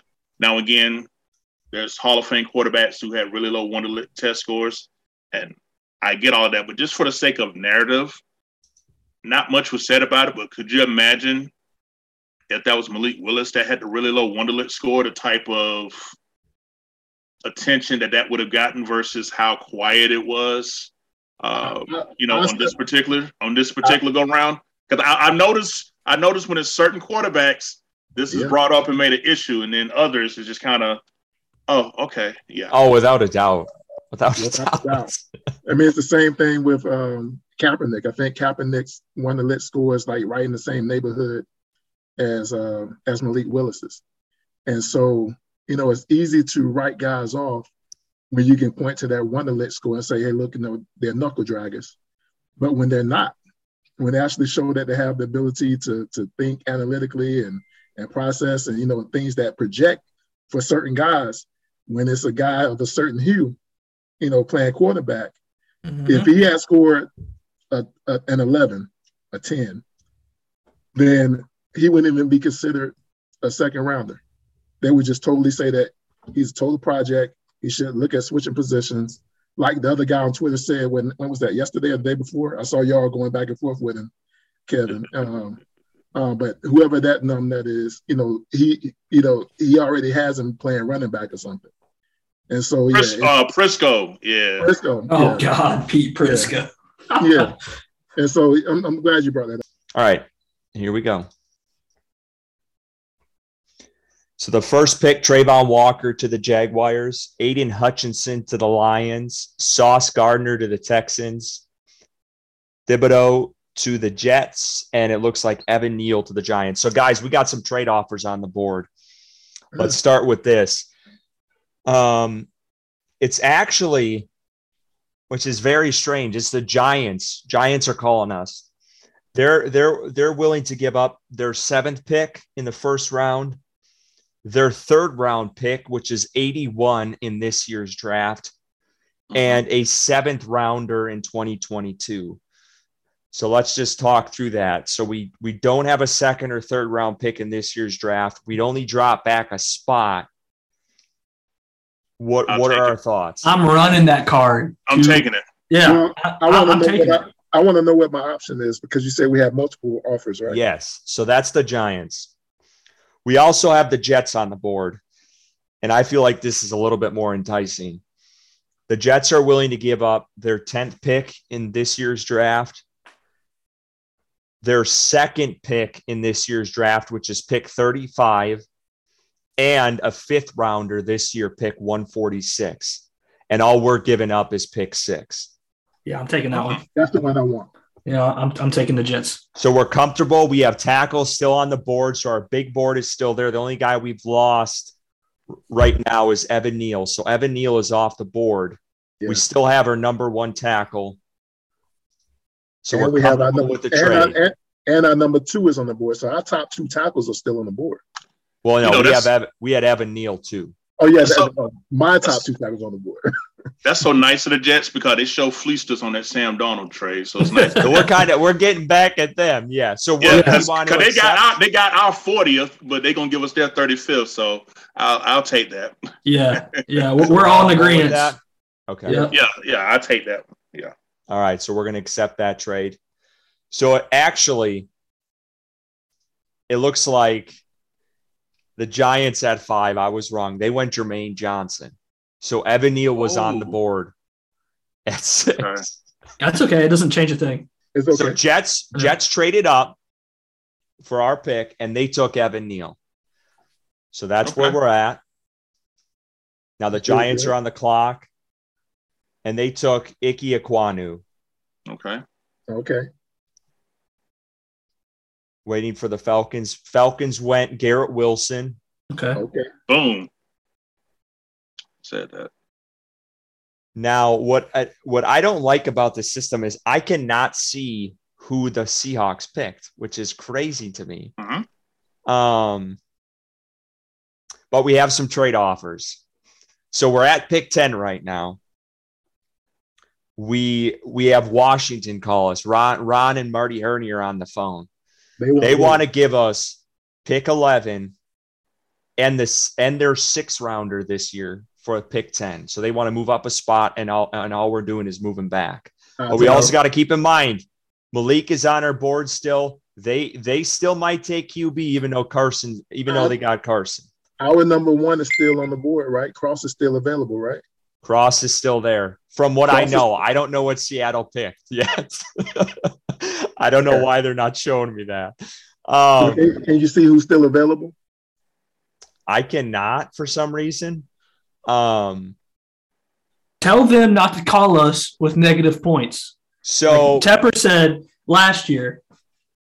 Yes, here we are. So we have another offer too. So we have the Washington is calling us for pick 11 and pick 189 in the 6th round. We also have the Chargers calling us. We move back to pick 17. And Fitter, I know you said the teens, you're still comfortable staying in the teens, the high teens. So they'll give us pick 17, and we're also going to get a 3rd rounder. So now we're going to get, don't forget, we have the Jets 2nd round pick. We can gain a 3rd rounder, and now we can only move back 7 spots. Cross is still on the board. Malik Willis is still there. What are we thinking? I'm thinking no. I think we make the pick at 10. We got our number 1 guy. We traded back. We picked up a 2nd round pick. Our number 1 guy is still on the board. Let's pull the trigger on Cross. I'm with him. Our 3rd round pick was CJ Henderson. We picked up, so I'm good there. I'm not pressed to recoup picks. Ben, like it was said today. Where are we at, Ben? I know you like that Chargers trade. I do, because there's the strength of the draft is like 25 to 50. You know, if I can pick up an extra third, I might be able to package that with my fourth and get back into the second round. You know, but I mean, that's on you, Fit, but that's how I'm thinking. You know, I haven't done this in a while, but I would do something like that. You know, we still have Malik Willis, Charles Cross, and Kenny Pickett, and 7 picks between them. Now, what do you guys think? And just so you guys know, the Seahawks, I figured this out. The Seahawks took Derek Stingley. So Charles Cross is still there. We still have our number 1 player on our big board at 10. I'm looking just ahead. You have Washington coming up. You have Minnesota. You have the Texans. The Texans haven't taken an offensive tackle. So the Texans, if Charles Cross slips, he might go to 13. Mm-hmm. Didn't I say today in a press conference that the fall off is at 16? For you said middle, you said teens, middle teens. There wasn't a specific number. You said 20. I'm pretty sure you said 20, Fit. Yeah, I'm a little drunk right now, man. I'm just trying to draft, but okay. So I think that there is a fall off between Charles Cross and the next available tackle, Trevor Penning, probably on the draft board. So huge drop off. So I'm thinking we go Cross, sure up the left tackle for a long time, a position where Panthers fans have dealt with turmoil for, since Jordan Gross. So let's go Cross. We got our second round. If we need to, we might be able to move back up into the first round. We could package something together, maybe talk about next year's draft. And if the board falls the right way, I think we go Cross here. Yeah, I agree. You already said earlier today, we're not touching future draft picks. So, I mean, I'm going with you guys. I mean, obviously, I'm making my decision based on the fact that the 2 quarterbacks that we like are still on the board. We got 7 picks to go. Yeah, and we got a second rounder early. I mean, one of those guys that we like might slip. Yeah, I'm with you. I mean, Campy says that he likes, my top tackle. Fitterer likes the guy. He's our number 1 guy. He's there for us at 10. I go with the Gurus. All right, let's take Cross then. We're going to take Cross. Oh, I didn't get mine, but go ahead. Sorry. So we had. I thought you was good, man. I thought you. No, I mean, I said it, but here's the thing. What Washington wants Malik. That's Ron Rivera. He huge cam guy. I wanted Malik at 10. That was me. Well, and this is where the board fell. So we have Washington taking Drake London. Kyle Hamilton goes to the Minnesota Vikings, and Zion Johnson's at 13. I'm going to keep moving here. Let me know if you guys, again, we have a second rounder if we're willing to trade up. I know Fit talked about it today that we don't want to garner future picks, but I'm on the hot seat here. We need a QB at some point. If Malik or Kenny start slipping later into the 20s, we might need to pull the trigger on one of these guys. But we have Jordan Davis going to the Baltimore Ravens. And I'm going to tell you what, I really like Sam Howell in the second round. I'm just going to say that. Trent McDuffie goes to the Eagles at 15. Jameson Williams to the Saints. Trevor Penning to the Chargers.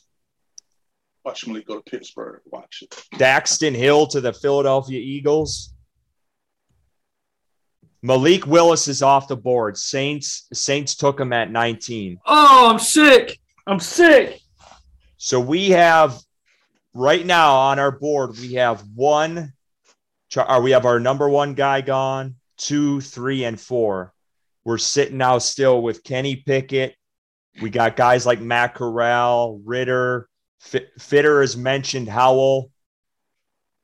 Just something to keep in mind. Again, we do have that second rounder if we're willing to move up. I'm going to keep moving on here. We do have Pittsburgh on the board here. We'll see where they go. We clearly can't trade up with them because if they want a QB here, they're going with it. They'll probably go Pickett. Desmond Ritter. So Pickett's dropping. Pickett's dropping. My guy. So Pittsburgh is going with the Cincinnati QB. We know New England isn't going to go quarterback. We know the Packers aren't going to go quarterback. We know the Cardinals are not going to go quarterback. We know the Cowboys aren't. The Bills aren't. The Titans aren't. Tampa Bay, I feel like that maybe be a crazy sleeper in this draft. You can't count them out. I know they have Tom Brady, but they do not have a backup plan beyond that. And then we have the Chiefs and Packers. We have the Bengals is out. So really right now, the only teams that potentially could trade for a quarterback. And again, our guy might slip to the second, so we might not have to press right now.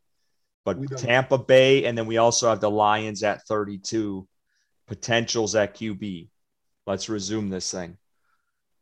And I wouldn't be so sold on the Cardinals not being in on a quarterback with everything going on with Kyler Murray. Might be a surprise. They wouldn't pick one while they have one on the rookie deal. So we got Chris Olave at New England at 21 and Treylon Burks to the Packers at 22. So the Cardinals are on the clock right now. Are we comfortable where we're sitting? We still hold that second pick. I think it's pick 35. Oh, yeah. We're sitting. We're sitting. Yes.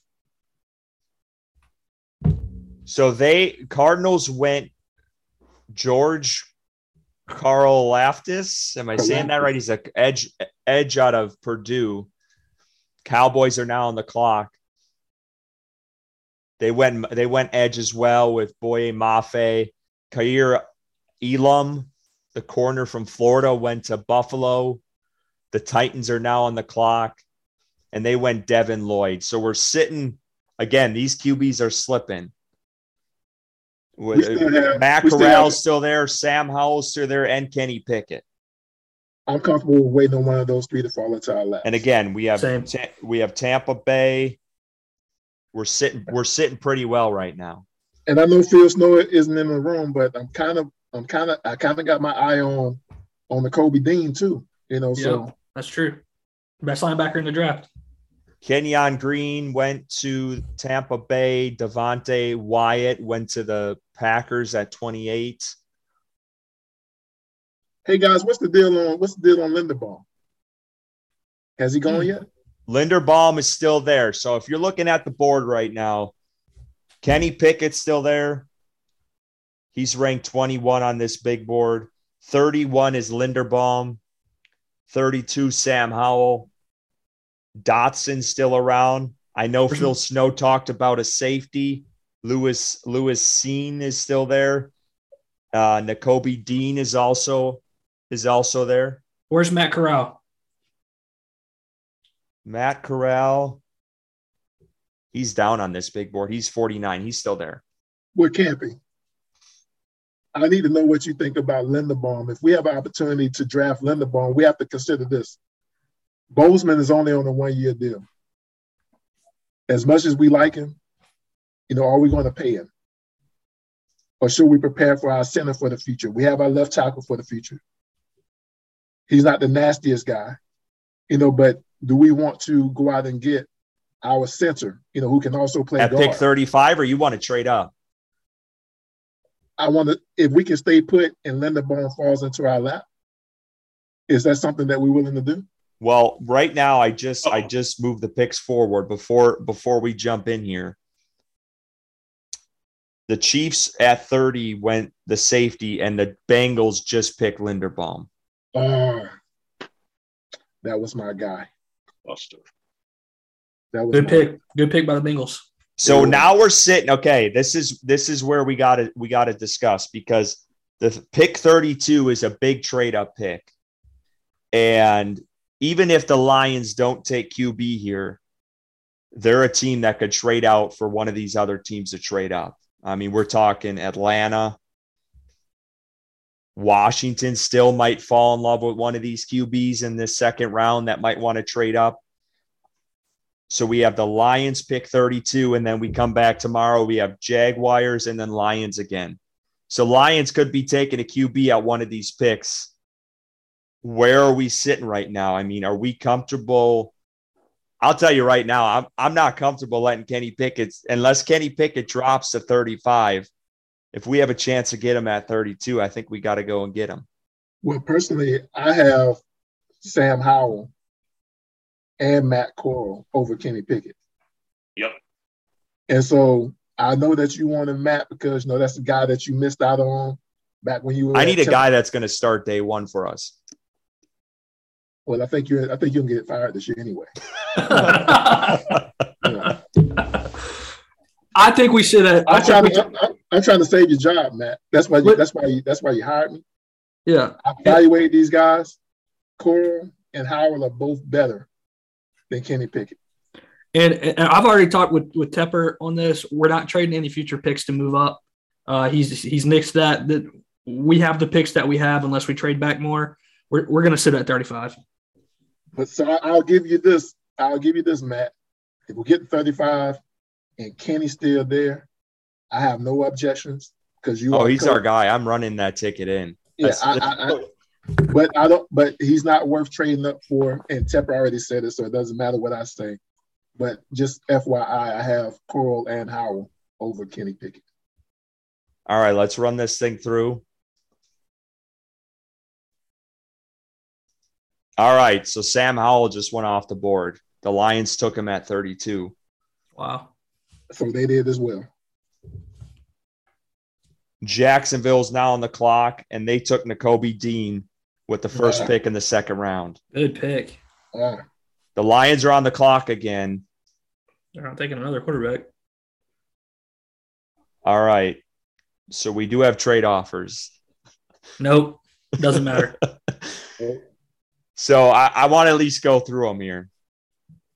So the Eagles called us, and they're willing to give us, again, we're pick 35 right now.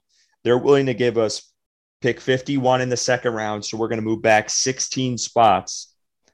And they'll give us their third rounder this year and their seventh rounder for this pick 35. So there's that. Then we also have the Steelers. The offer isn't as good. They want to give us pick 52, so one less than where the Eagles are, and then a fourth rounder, and then a sixth rounder. Well, my thoughts on this, as your offense coordinator, I know you want to draft a QB, and here we are in the second round. 3 picks to go, and 2 of our top 5 QBs are still available. Matt, you just said you wanted Kenny Pickett. I don't think you should even entertain trading back from 35. If you want a QB, you have to stay put. And I'm in agreement. I think that if we can come away with this draft with our top left tackle and then a quarterback that we had on our top 5 big board, I think it's a home run. I think we submit the ticket for Kenny Pickett here. Camping? You sleeping over there? Where are you at? Not sleeping, just kind of just taking a quick peek, see what else is out there. Yeah, just let me run down this board while you're thinking. We got Kenny Pickett still on the board. I think this is a no-brainer. I think you got to go him at 35. You got Jahan Dotson still out there, Kyler Gordon, David Ajobu, Quay Walker, Jaquan Brisker, Breece Hall's out there, Sky Moore, Tyler Smith, Christian Harris, Kenneth Walker III, Travis Jones. I think it's Kenny Pickett, guys. I think this is the pick. Are we comfortable with that? Well, let me give you some food for thought here. McAdoo, you run the West Coast offense, right? Yeah, variation of it. The McAdoo. Variation of it. West Coast, yes. All right. Now, I get it that we all said unanimously, Curtis made Kenny Pickett unanimous as a top 5, but a lot of the principles of the West Coast was down in Ole Miss, and I think that Corral over Pickett here, with the type of offense you're running, he has more experience and more familiar with the nuances of the variation of the West Coast that you like to run here as well. So I just think that Campen, you need to stick to O-line. I'm going to trump you on this one. It's Kenny Pickett without a doubt. I just got a call from Tepper. Edgar just gave me a ring. You know, Tepper is a Pitt alum. We had this guy. We were considering trading back and drafting this guy in the middle of the first round. He's still there in the second. There is no doubt we're taking way too much time on this. We're going Pickett. How picking those players that you're familiar with don't work out for you, though. I'll leave it at the that. card is submitted. So for this exercise, it was fun to do. It's fun to chop it up with you guys and to see kind of where this predictive board that the Draft Network has. So Carolina, as this war room we got Charles Cross at 10. Yes. Which is crazy. Yeah. Picked up a second rounder. And you get a guy like Kenny Pickett in the second round with that trade back with the Jets. So it's kind of ironic because Carolina traded with the Jets to get Sam Darnold, got rid of that second rounder. They recouped that second rounder from the Jets and potentially get their franchise quarterback with it, which is a crazy freaking circle. What a hell of a job. Any surprises from this draft? Good job, Scott. I got a surprise here for you, but it's within our division. By the Saints drafting Malik Willis, Sean Payton unretires and comes back and haunts us for the next 10 to 15 years with Malik Willis. Yeah, I could see that. He's still under contract. Yeah, if Sean Payton find ways to win with Taysom Hill, then he might go undefeated for 5 years. Are we a little shocked with Desmond Ridder going to Pittsburgh? No. Hey, look, let me say this about Desmond Ridder, man. Hey, look, I know you love Kenny Pickett, right? A lot of people love Kenny Pickett. Yeah, doesn't Coach Tomlin like Kenny Pickett? I mean, he had a first hand at him. Well, I'm telling you, the guy that they're not talking about that they love is Desmond Ridder. Desmond Ridder, when you think about like the QB intangibles, like all you hear about is his intelligence, his leadership. I watched or read, I didn't watch, I read this thing that Fackrell said about him, but it was in an interview. And Fackrell, when he talked about Desmond Ridder and the way that he ascended into the position, he basically said for 4 different years that he played at Cincinnati, it was 4 different scenarios that he had to work with. And each year, although at times he had some limitations, as he was developing into, this version of himself, just it didn't matter what he was dealing with, he found a way to win. Like those guys in Cincinnati won. Like the one thing that you haven't seen that come out of Cincinnati is a top offensive skill player be drafted, right? Like who has been Desmond Ridder's weapons? This guy, Alec Pierce, the one that's his top receiver now, is a really good receiver. But you haven't seen any first round talent come out of Cincinnati. No top running backs. Like Cincinnati has been balling, winning 10 plus games a year for the last 2 years. 9 plus games over the course of Desmond Ridder's career. He's always found a way to win, and he runs a 4.5. He has 10-inch hands. Like when I look at Desmond Ridder, man, like I look at a guy that's in the same vein as a Colin Kaepernick, Ryan Tannehill, Marcus Mariota. And Marcus Mariota got drafted, 2nd overall? Like Desmond Ridder could be better than him. And he's not being talked about in a class where I thought Desmond Ridder was like the 5th best QB, or I would say the 6th best QB in the 2021 class if he had decided to come out. But he went back to college. And in a year that's down on QBs, I don't think that all these other QBs legitimately came up and usurped him. I just think people don't think about him because he plays for Cincinnati versus an SEC school versus an ACC school. And even though Malik, ascended out of Liberty, It's just because his talent is so freakish that you can't ignore it. I think after Malik Willis, I think it's Desmond Ridder. And I think for the purpose of this simulation, that's why he was the second QB taken. And I think on draft night, I think he could, if the board stayed true, I think Ridder could end up being the second QB taken on draft night. If the Panthers don't reach, I think Desmond Ridder will be the second QB taken. It's interesting too because you saw Matt Rule was Cincy's head coach at the combine. You saw rumblings. I think it was Joe Person reported that the Panthers were very impressed with his interview, and a lot of teams were.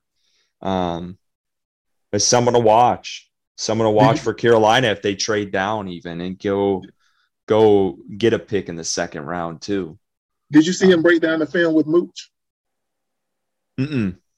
Desmond Ridder was on was Mooch on ESPN or NFL Network? I forget. NFL Network, I think. NFL Network. Yeah. I saw them going over film, and I think Moose was showing him like a West Coast play, and they were running like the route concepts and where he needs to go with the ball based on coverage and based on, like how they did things in Cincinnati. And I think they were looking at, his offense versus a cover two. And I think, they had two deep safeties and how they ran certain, route combinations and how the wide receivers would stem based on, what the safety did and what he was trying to manipulate, with the safety coverage and with the cornerback coverage. Man, I looked at him do that. And I know, a lot of these guys can go to a board and speak to it. But you could tell when some guys like truly, truly get it.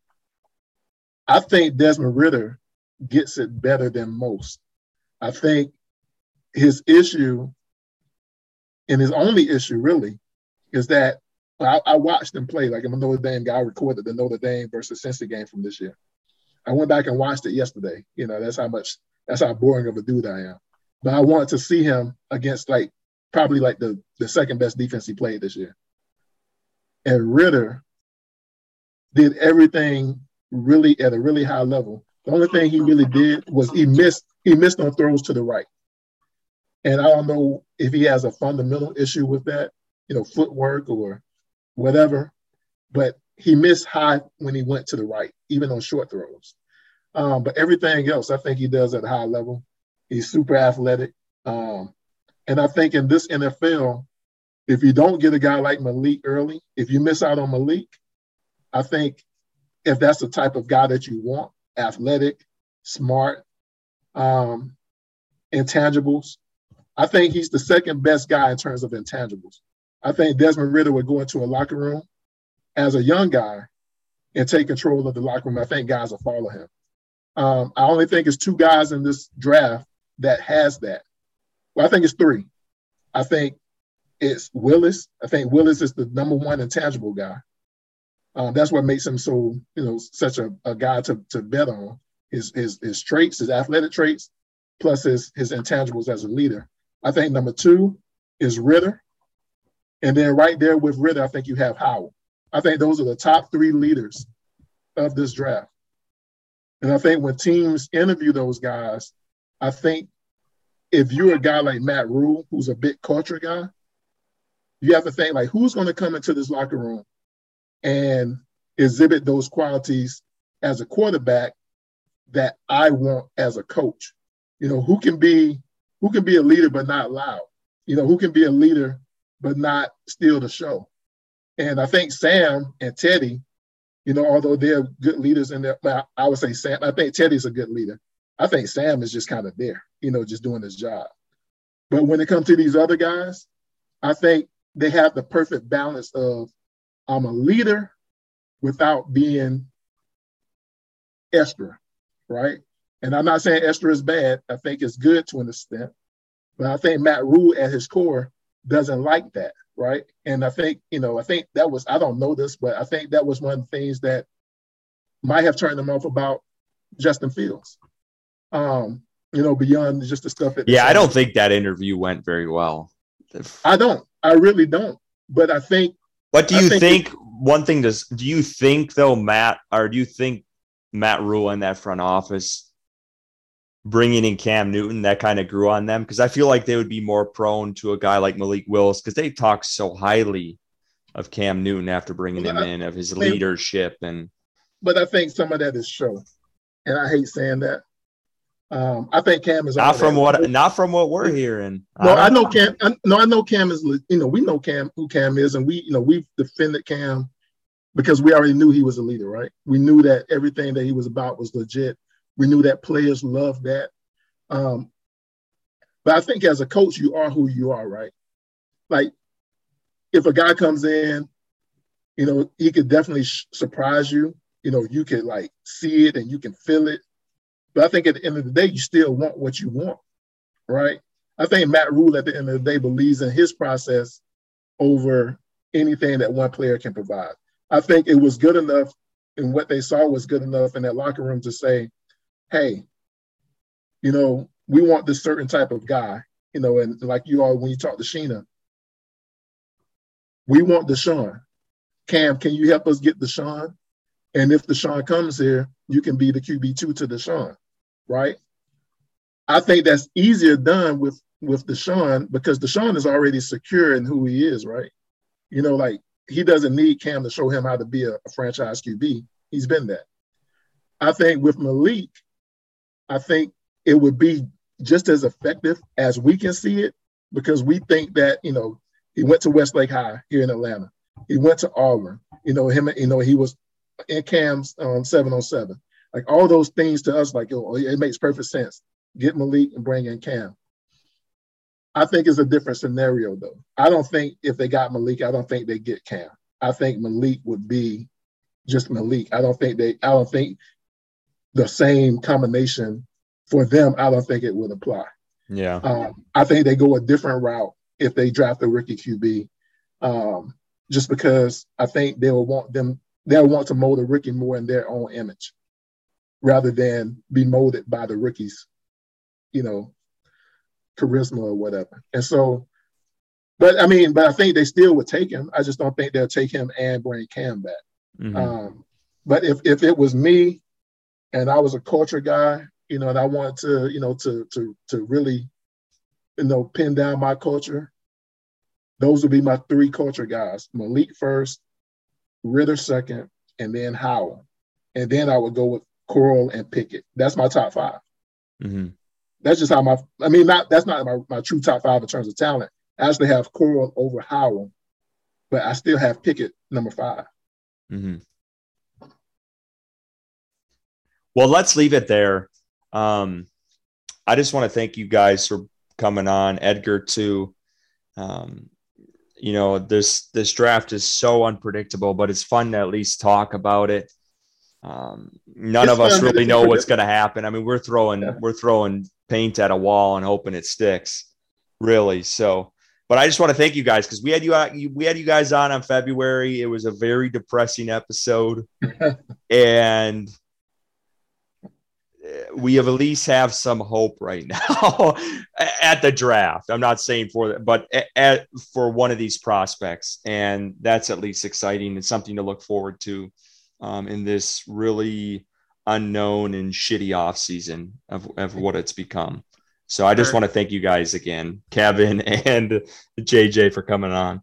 Nah, man, as always, thank you, for having me on. I like the way that you guys handle your business. I like the fact that we don't always have to agree, but we can still get along and you still bring me back. Even if I see something I don't like that you say on Twitter, like Kenny Pickett is the dude or Matt Rhule needs to stay forever. It's good to respectfully disagree and continue to grow forward, man. And, I'm 100% supporter of your podcast, of your growth. I see, you're getting a lot of traction. I love to see that, with everybody trying to do something and have a voice and say, with the Carolina Panthers. It's beautiful that nobody knows what's going to happen on Thursday night, right? Because we live in a world where everybody wants to be right. Everybody wants to go and pull up the tweet and say, oh, yeah, I had the right pick, or, my guy got drafted, or this and that, when the reality is nobody knows. Mm. Nobody knows, and nobody has any control over what Scott Fitterer and Matt Rule and those guys are going to do on Thursday night. So at the end of the day, we can complain, we can fuss and argue with each other and meet people at show Mars to beat them up about, about Panthers taste. Come on, Kevin, you can't be quiet on that one. Hey, look, but it's all good, because like it's not about that as much as it's about us just hoping, and being passionate about wanting to win. Because honestly, that's all I want to do. Like I care less. Like I want Baker Mayfield, right? That's not even unpopular. I mean, that's not even popular. Like I know that Baker Mayfield probably isn't like a great fit. I'm just a Baker fan. And that probably is going to come back and bite me one day, right? So for being so pro Baker, because I'm sure he's going to do something else that's stupid and it's going to embarrass me. That might be the one thing we agree on, JJ. I like Baker too. I don't know if I'm as high as you are on him, but that's interesting you say that. Well, you know what I love? Because everybody think that they have me pigeonholed, right? I'm very pro black QB. I don't think that, our guys get the same shot as everybody else in the league, and I think for black quarterbacks, I think you have to be like MVP level or you don't have a place in the league. Baker is like the opposite of that, right? But Baker has his own underdog story that I really fell into, during his ascension, at Oklahoma. And so after, like trying to make sure I promote my black QBs, I'm big on the underdog. Baker is like, to me, he gets hated on like a black QB and maybe some of his own doing, but I want to see the dude win. It's something about him that I relate to in some ways. And I'm like, you know what? I want to see you prove everybody wrong again. And I would love for that to, if not for, like 2-3 seasons in Carolina, just for this 1 year, come in, like take this team and, and prove to people that you're a leader, number one, that you can still play, number two, and that you deserve a place in the league, number three. The only drawback to that, if he does all those things, then he probably also suggests to somebody that Matt Rule can coach. And like if Baker comes in and has a lot of success, then Matt Rule probably stays an extra year. They probably extend Baker, and then everybody's hot like fire again because they don't trust it. But Baker's 28 years old, man. Mm-hmm. And he's not Sam Darnold. I know he has a lot of interceptions. He's not very good at reading defenses and all that. But I've seen Baker play really, really. Give me Baker in 2020, and then we're talking. Bruh, and that's all I'm saying. If we don't go QB, I'm totally bracing for this, and I'm going to say it on the record, and I might be wrong. I don't care. But I pay attention to every little word and every little quote that's come out about Baker Mayfield. And that whole thing about, we will not, pursue Baker Mayfield ahead of the draft or, before day one of the draft.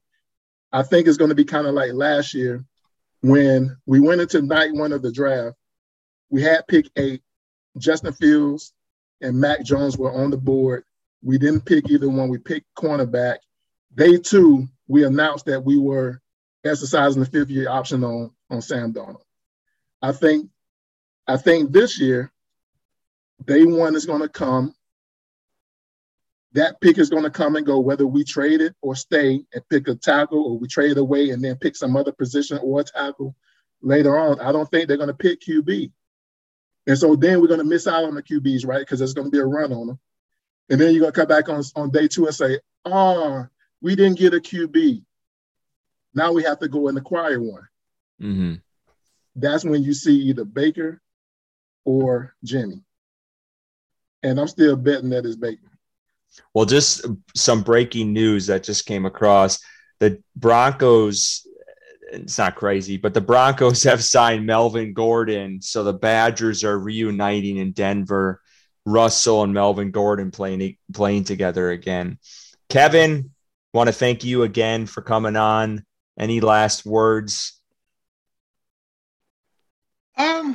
As always, I appreciate you, being invited. This feels like, home away from home with you and Bryson. Definitely enjoyed the combination of football conversation and comedy. It's always It's always entertaining on different levels. And just to clarify that whole show Mars thing, when people go out of their way to say stuff on Twitter and can't prove or don't have the facts support it, you come slick, we're going to have to come back at you. That's all it is to it, you know. Monty was already on his lunch break, just happened to be at Show Mars. Dude popping out, talking about, I'm on Freedom Drive. Monty stepped outside, all right, with a white towel. And dude decided to Google a picture of the inside of a Show Mars and forgot to cut out the screenshot, part at the bottom, talking about where you at? I'm inside. And it was just like, it just went tragic. Then it just, dude deactivates his account and then comes back with the hashtag, I hate the 4-man rush. So, you know what? I love it. You giving us, like you said, in on Straight Outta Compton, this is free publicity, so hey. Yeah. Right. I'm gonna share something with that, right? And this is for Curtis and Bryson. This is for the 4-man rush. This is a lesson that I learned during the Teddy season, right? When I was supporting Teddy Bridgewater, I probably got some of the most craziest things said about me in my life. I'm talking about like my entire life because of my Panthers fandom and my support of Teddy Bridgewater. And in my real life, I don't really tolerate a bunch of nonsense. I don't tolerate getting called out of my name, but I was trying to build a brand, right? And I'm by myself. I'm not a team of 4. I'm not a team of 2. It's just me. I was making T-shirts. I was selling T-shirts. I'm doing a lot of good things that people don't see, for fans, sending fans to games, hooking people up, giving stuff away. Like, I give stuff away when I go places. If I got stuff in my truck, I just give it away. And a lot of people pay for that, right? But I do it because I don't care. Like right now, I have hardly any inventory, but most of it because I gave a lot away. But here I am because I decided that I was going to support, our quarterback during a COVID year when the only thing we had was football, right? And the last thing I wanted to do was just hate my football team. But I like Teddy Bridgewater. It's like I like Baker Mayfield. I liked him before he was a Panther. But that year was hard for me. And so what I noticed during that year, and because I'm not like a social media guru, is that a lot of people would tag would tag me in their tweets because they knew I would see it and they knew I would respond, right? And the lesson that I learned was somebody pulled me aside and they said, stop reacting. Because when you react, they may not see their tweet, but they see yours. And since you have more people following you than they have them, then your reaction gives their fire some oxygen because they see that you're interacting with them, right? And so, my advice, if y'all want to take advice from, this old man, is to stop reacting, right? Like people don't really have anything meaningful or productive, to add to these conversations. A lot of times you want to give them, a moment to speak, but when you sense that it's going in the wrong direction, just don't even give them the oxygen, because they're really trying to build something off of your name. You built your name the right way. Don't let anybody pull you into negativity. Amen to that. And put your name at risk. You feel me? Mm-hmm. All right, we just want to thank again Kevin, Edgar, and JJ for coming on for tonight's episode. A lot of great stuff. There's a lot of unknown right now, but it's great to talk about. It's fun. It's exciting. Gives us Panther fans a little hope of what this team can add to their arsenal going into next season. We just want to thank everyone for listening to Panthers on Tap podcast. You can catch all of our episodes every Thursday, wherever you listen to your podcast. Make sure you subscribe and rate us. Go give us a follow on Twitter at Panthers on Tap for all your analysis and breaking news. And as always,